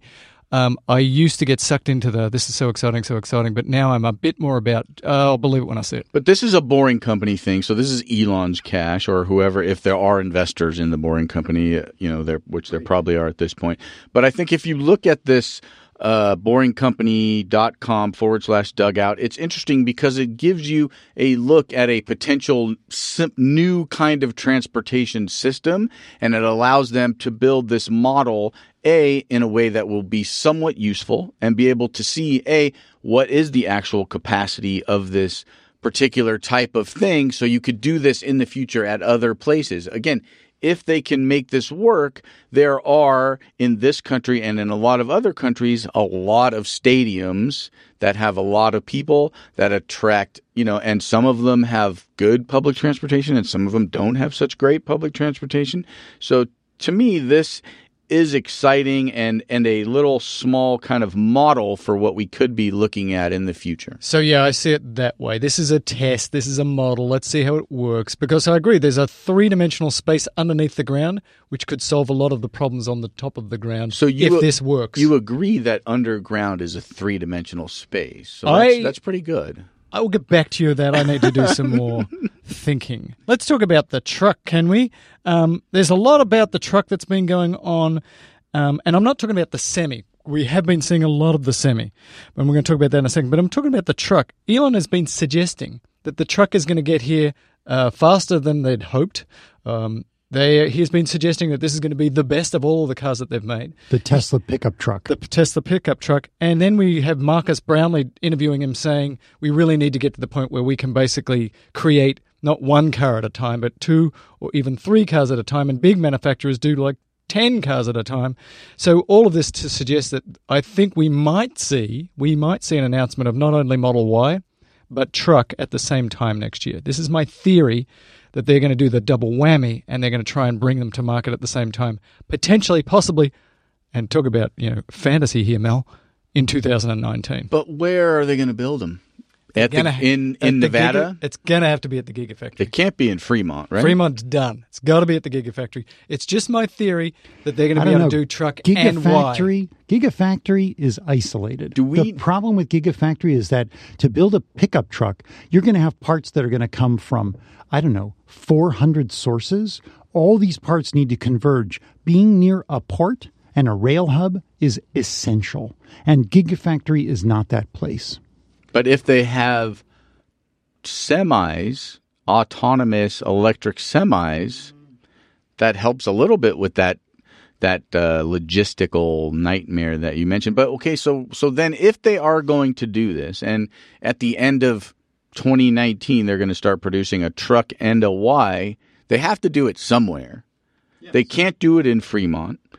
The only place that makes sense is the gigafactory, and even that almost doesn't make sense because, A, we don't know how much of the current gigafactory space is being utilized by the one line of batteries, right? We don't know if it's 5% or 10% or 20%. It's like 1 million square feet. And then on top of that, Panasonic's going to add 2 more lines of batteries, and they're going to try to drop in, let's say, 2 more assembly lines, one for Y and one for the pickup truck. And again, this is wild speculation, and I do believe that. But how?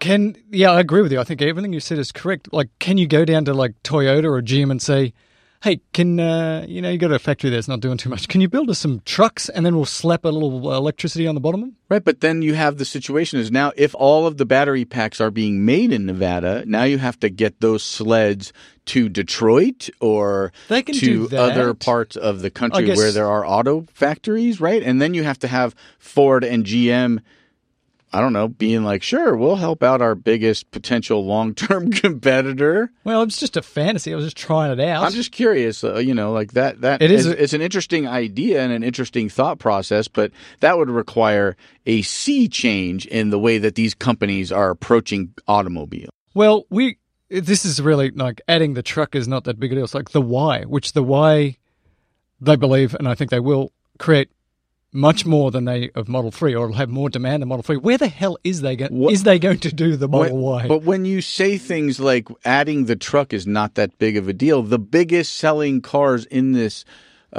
country are the trucks. Ford makes all of its money off the F-150. I guess I should say it another way. They already have this mountain they've got to climb, which is where are they going to make $1 million a year Model Ys? We don't even know that. I mean, if you want to really change things, in my opinion, truck before Y. Yeah, you could make that argument very strongly because the Americans, they love their trucks. And in fact, I don't need a truck, but if there was a Tesla truck, I'd be like, I wouldn't mind one of those.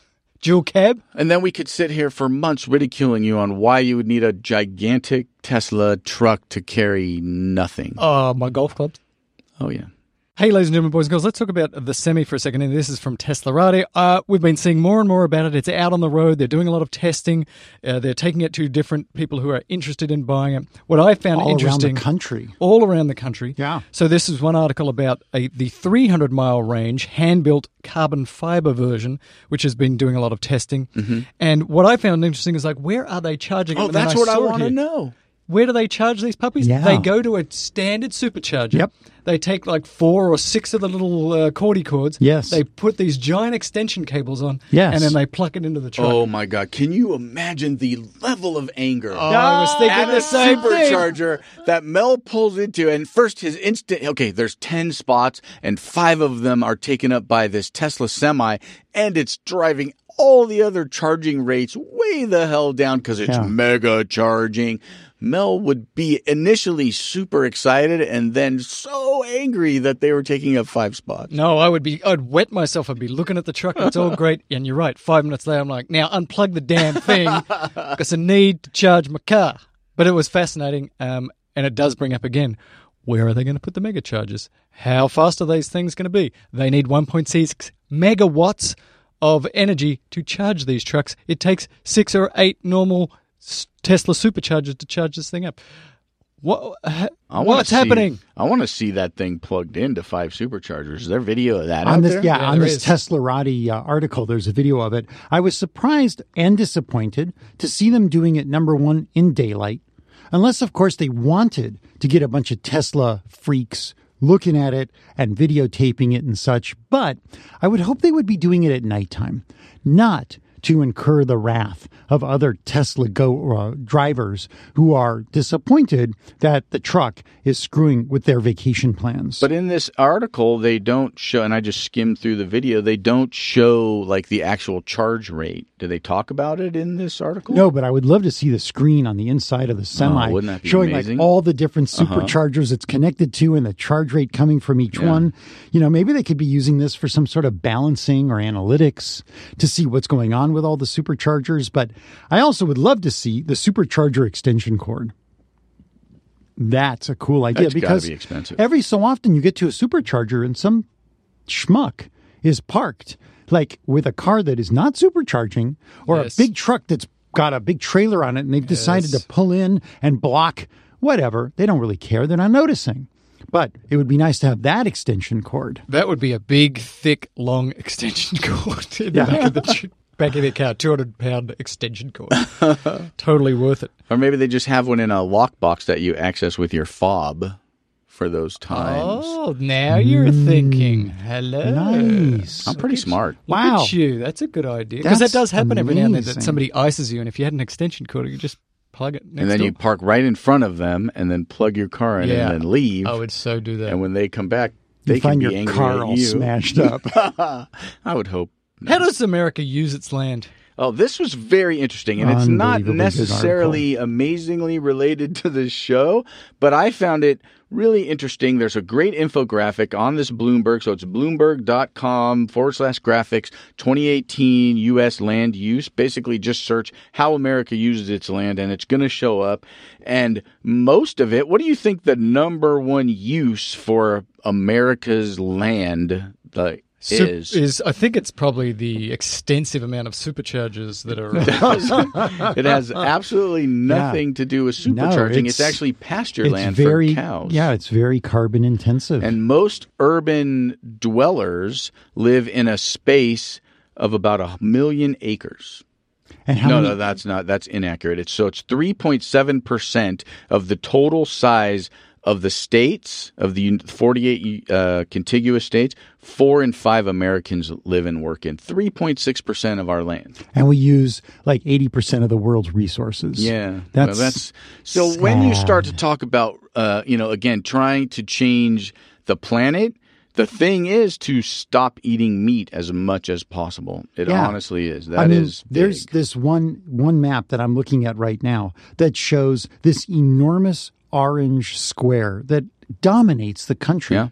And that is cow pasture and range. And some of it's private, some of it's public. Some of it is carbon that is resequestered, right? The cows are breathing oxygen and fixing carbon dioxide into their bodies. They are producing methane. Mm-hmm. All these lands, they do grow, scrub grass and such, but it's very carbon intensive to eat meat. Very, very carbon intensive. And don't freak out, everybody. You can still have your meat. We just need to reduce it. And Tom does this thing where weekday vegetarian. Yep. So during the week, you don't eat meat, and then you're like on Saturday night, you go and have your steak or whatever. And that's one way to do it. And other people do it one day a week. And they next month I'll do 2 days a week where I don't eat meat. So that you can sneak up on it. Or if you're going to the store and you want to have a steak for your family, just think instead of 16 ounces per person, 4 ounces. And that is a huge reduction. Another interesting thing that I saw in this particular thing is basically 100 of the largest land-owning families own an amount of land the size of Florida.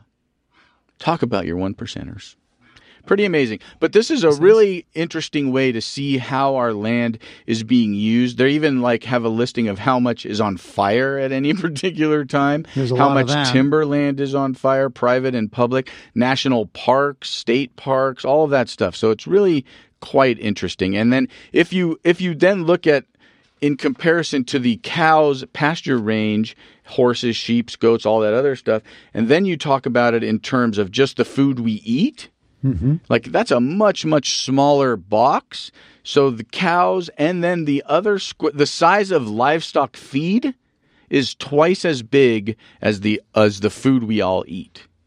In other words, it takes a lot more green stuff to make a steak than it does to make the green stuff on your plate. It is incredibly inefficient, and the water resources is incredibly inefficient. And I think that a lot of people have known about this, but for me, it's all like, oh my gosh, it really is very inefficient to do it this way. And this article brings it home in a very visual way that makes it kind of seem a little kooky to continue on the path that we are continuing on. And this explains why if you drive past my house now, you'll see me grazing directly on the grass in the front of the house rather than having a steak. It's weird, but I'm trying to do the right thing. Yeah, well, at least I'm going to stick to just eating your artichokes out of the backyard. Fair enough. And speaking of eating, you know what I had when I was in San Francisco? Lovely avocado toast with some eggs. Oh, delicious. It's the big thing here on the West Coast. Avocado toast. Avocado Is that the first toast. time you've had avocado? I've had it before, but it was just like, it really is quite delicious. It's amazing. It's one of the great, and you're probably going to tell me now that avocados are incredibly inefficient and I shouldn't eat them. Well, No, the nice actually- thing about in California is that we grow a lot of avocados True. here, so they're very local. So it's a very good thing to eat if you're a locally They're a in sustainable season. crop. I mean, that's a tree that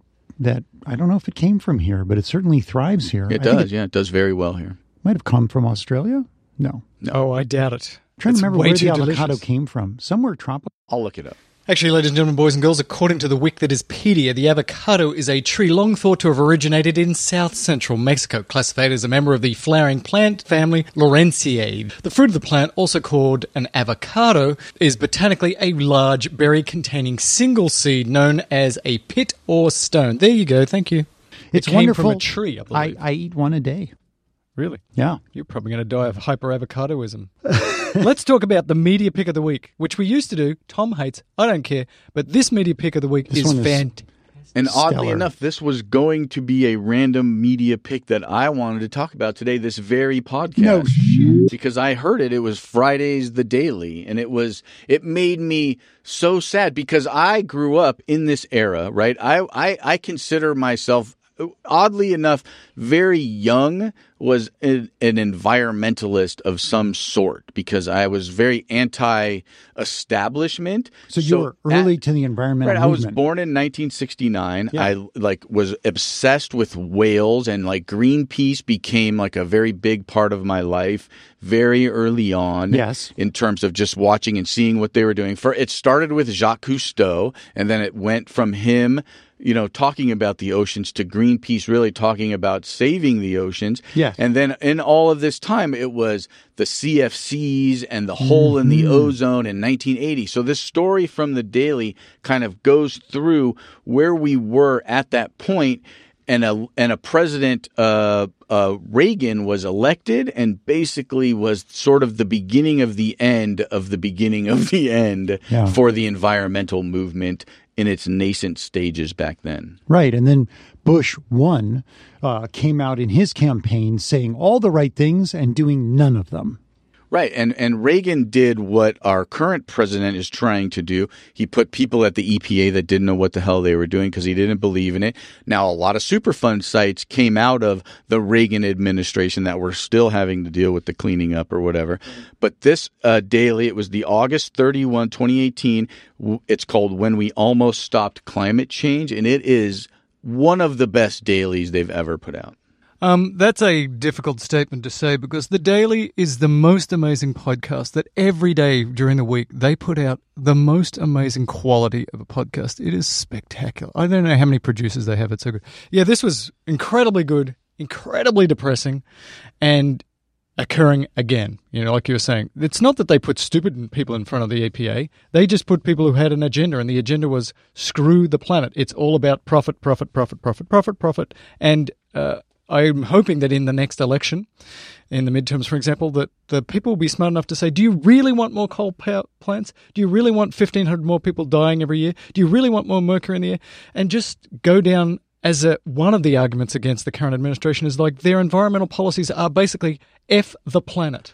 And what they say in this episode, and it really came to light for me, was if we would have made the small incremental changes starting then, in 1980, we would not be forced to make the big changes that we need to make right now that may, in the end, not be successful, right? So we've gotten to the point where you're almost probably, where even scientists think that the drastic changes that we would need to make may not be successful in reversing it completely. And like I said many times on this show, this is not a problem for the Earth.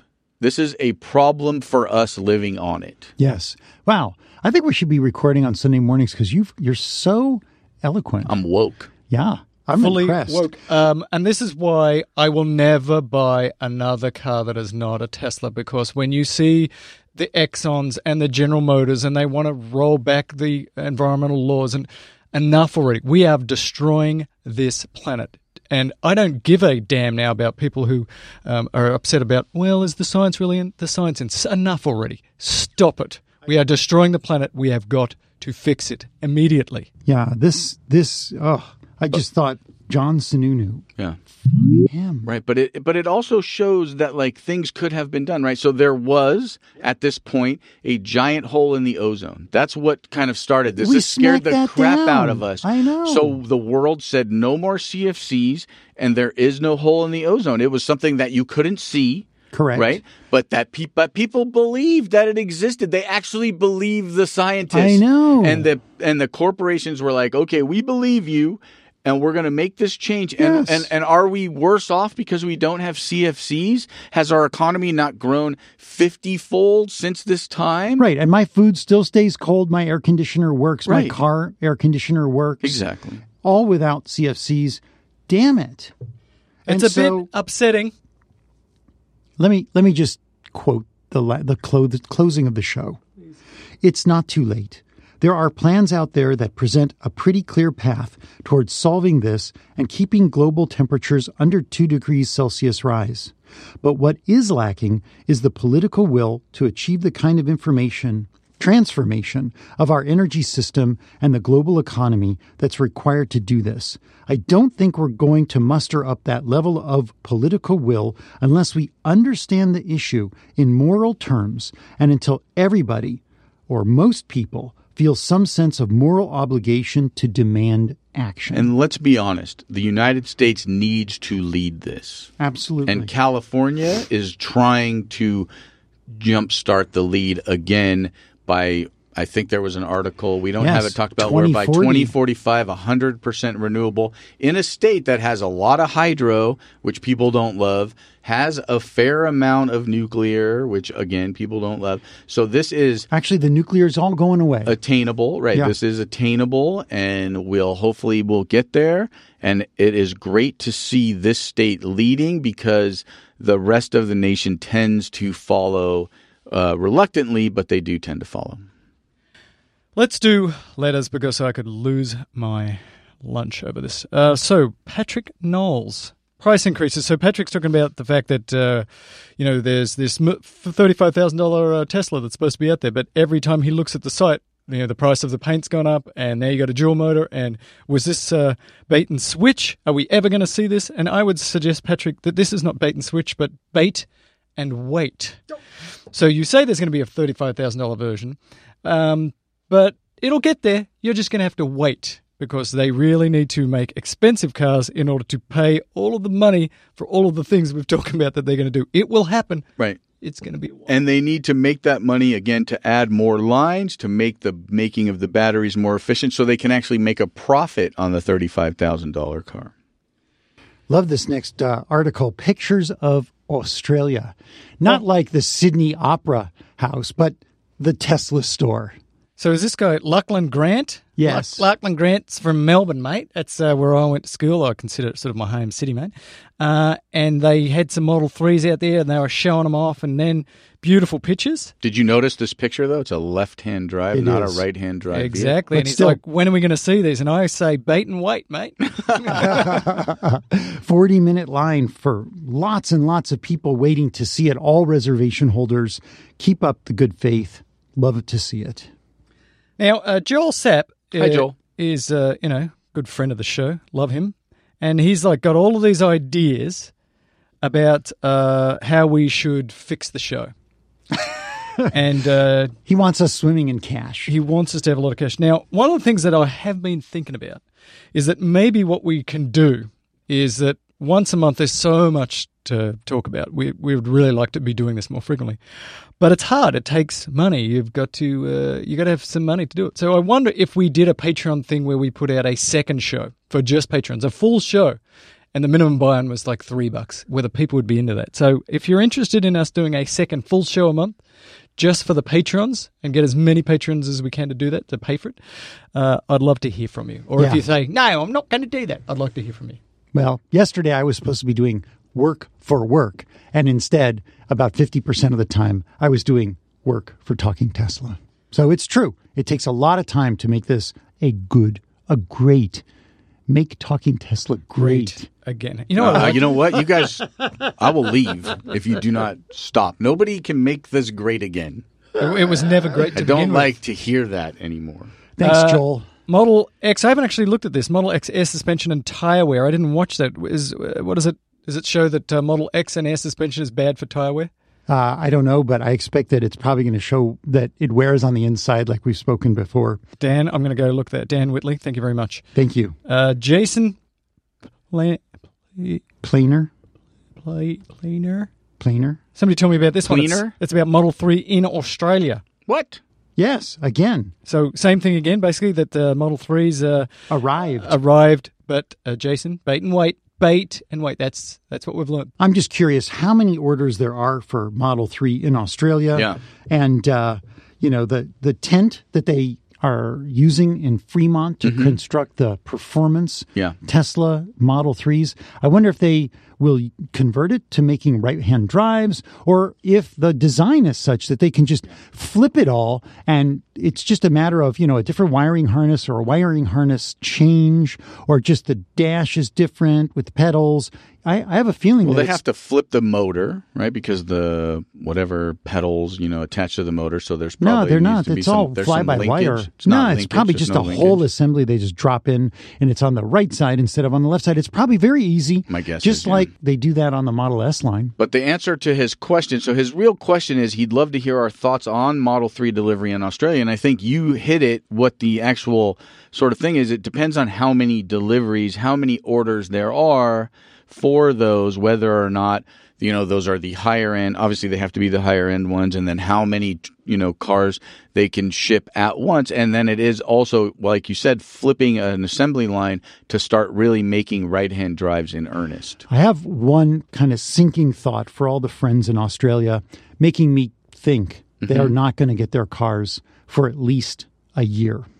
Wow. And that is the federal tax rebate program that is phasing out over the next 12 months, that Tesla is going to try and sell every single car they can during that period here in the United States, so the people of the United States can reap as much of that federal tax credit as possible. And then come June 30th, at the end of all of those federal tax rebates, even though they're going down in size, at that point, the floodgates will open to China, to Europe, and to Australia and wherever else. And maybe at that point, they would have like a month prior swap the line, because they would have had enough cars in the pipeline at that point to satisfy all of those orders. And so you could be looking June, July. I think that makes a lot of sense in terms of a timeline to look for. And maybe as we get closer to that, we'll start to see some stories coming out of the factory. Agree. This next letter, I think Rob might have to leave at some point soon, but this next letter scares the hell out of me. I don't understand. It's Derek Spritz, and it says Kieran's 100D. Hi, folks. I'm a big fan. I'm always looking forward to the next episode.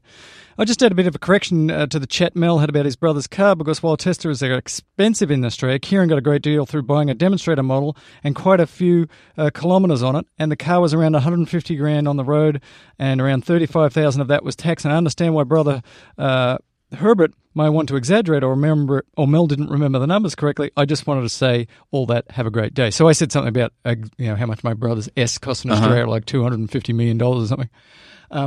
So I may have been exaggerating the numbers a tad.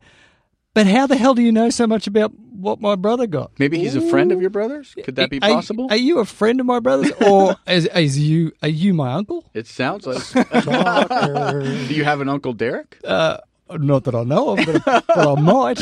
Derek, who are you? How do you know all this stuff? Yeah. I mean, maybe he works for Tesla, and he's the guy who sold him the demonstrator model. So, regardless, it was $150K, still a lot of cash. It's still a lot. Here's another Derek. This is Derek Asante Muhammad with a very long email that says what? Not as long as this show.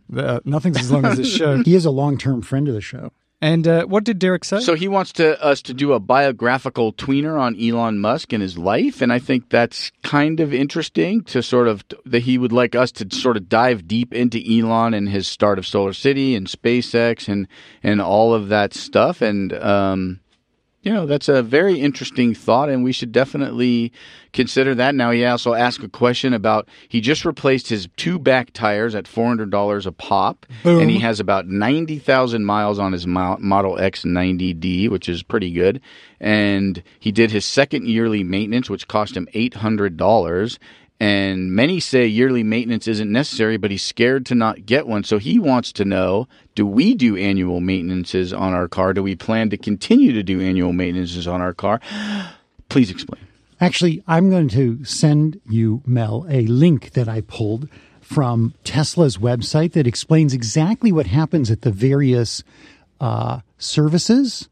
And that way people can sort of make the choice themselves. Personally, for that first 12,000 mile service, to have my windshield washer blades changed, the washer fluid refilled, and the tires filled and maybe rotated, I could probably do that myself. Yeah, for $400. you could probably do that. Yeah. That's but probably... later on, when you get to like the second, no, I think it's actually the third, so maybe 36,000 miles, they do like a little oil exchange in one of the transfer boxes. Okay. Can't do that myself. You could probably, but don't.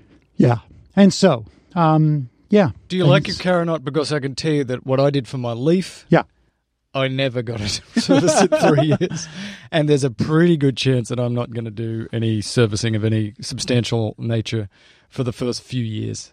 I will do the maintenance, but on my 3, I will not do the 12,000 mile maintenance for sure. Not through Tesla, but I put washer fluid in my car all the time, so technically I've already done maintenance. Exactly, and all you need to do is replace the wiper blades. I have an extra set. I pumped up the tires. Does that count? Yeah, It there does, you go. yeah. I have right now, this is weird. So in my Model 3 for the last couple of days, and I checked the thing, I was getting the tire pressure low reading. Yeah. So... But the weird thing, and I'm not sure if this is a software bug or not, all of them were reading 36, which is way low. It's like 6 pounds below low. But only one of them was showing as a problem, right? Only one of them was yellow, even though they were all at the same number. And it was both on the left side. Maybe it's rate of change. I think it has to do with maybe the tire pressure things or just a software bug in general. But I checked the one that was in trouble, and it definitely was under, and I'm about to go have that fixed. Well, here's a quick pro tip. When you take your car in because there's something they told you was wrong or something you discovered was wrong, like for me, I've got this bogus panel, the screen, the big center panel screen has this yellow halo around it. When you take it in, just kind of guilt them a bit and say, hey, while you're at it, would you mind just rotating the tires? I'm not quite at the service, or I'm a little beyond the service. But I don't have time to wait for the whole thing. Just rotate the tires for me, since you can fill your own freaking washer fluid and replace your own blades by, wiper blades by going to the service desk and buying them. So is a tire rotation the 12,000 mile thing? Yeah. So that's probably something you should be doing. Yeah. For Rotating sure. the tires is While a they're good doing idea. some major mea culpa, fix the car for you, get them to do a little extra, get a little extra out of them. Yeah. See you guys. See ya. And the next letter is from Ken, and Ken was talking to you about your... The door is opening. And the door. Robert's leaving. The smart one's now gone. Anywho, Ken, so the next letter is from Ken, and Ken wrote us a letter based on your thought process about getting rid of your Model S lease, and he sent us swapalease.com and talks about how you can get rid of your car if you're in a lease that you don't want to be in. We both know that you don't really want to get out of your lease, so again, thank you, Ken. I do want to get out of it. You do? Yeah, so I did really you try do. Swap a Lease? No, I haven't clicked on this yet. There are some other programs that are like that, and I couldn't find anybody that was interested, but I'll check this out. So thanks, Ken. Yeah, that's awesome. Yeah, I've got a 2-year lease, and I'd rather get into a Model 3. I love that car. And the final letter is from longtime listener, many-time writer, Diego Cavado, and he said, why did you guys have to return? I asked the same question, honestly. Me too. He was ticked that we'd left Yeah. It broke his heart. Yeah, he said, Diego, you guys are I'm sorry. You guys are back? I didn't even notice. Forget the fact that I just gotten over you guys. Now you come back with a monthly teaser episode instead of your weekly 5-hour diatribes. I told myself I wouldn't write you anymore. I hate you. Oh, by the way, they got their Model 3 at the end of April. I wanted to share that news with you, but you abandoned me. Diego, he hates us. He hates us but loves us and took a beautiful picture. Tom is a photographer This looks like a really well presented picture. Very nice. A beautiful white Model 3, and I love the white Model 3s. And I love that I see more Model 3s every single day because it just means that this shit is happening. You cannot go outside and throw a stone without scratching a Model 3 around where we are. And I love it too. Like multiple times I'll go to Ralph's, which is like just down the road, and I'll see like 3 or 4 of them, and I get so excited. I start weeping. Ladies and gentlemen, boys and girls, this has been an incredibly, ridiculously long show, as always. The show is Talking Tesla. His name is Tom. His name was Robert. And talk to us about this idea of doing more shows, if you'd be interested in us doing that, if we can sort of Patreon it up a little bit. What do you want to do, Tom? Do you want to do it every week? If you could get paid, would you do it every week? Yeah, but that's way far down the line, I would guess. It's never going to happen. My guess is that you would have to recoup a serious amount of cash. It's not going to happen, but we can try it. We can ask. But that's all right. I got my 2 chargers. I got my referrals. I'm getting a Powerwall at some point. No, you're not. You're never seeing the Powerwall. All right. Goodbye, Melvis. Ladies and gentlemen, boys and girls, we're done.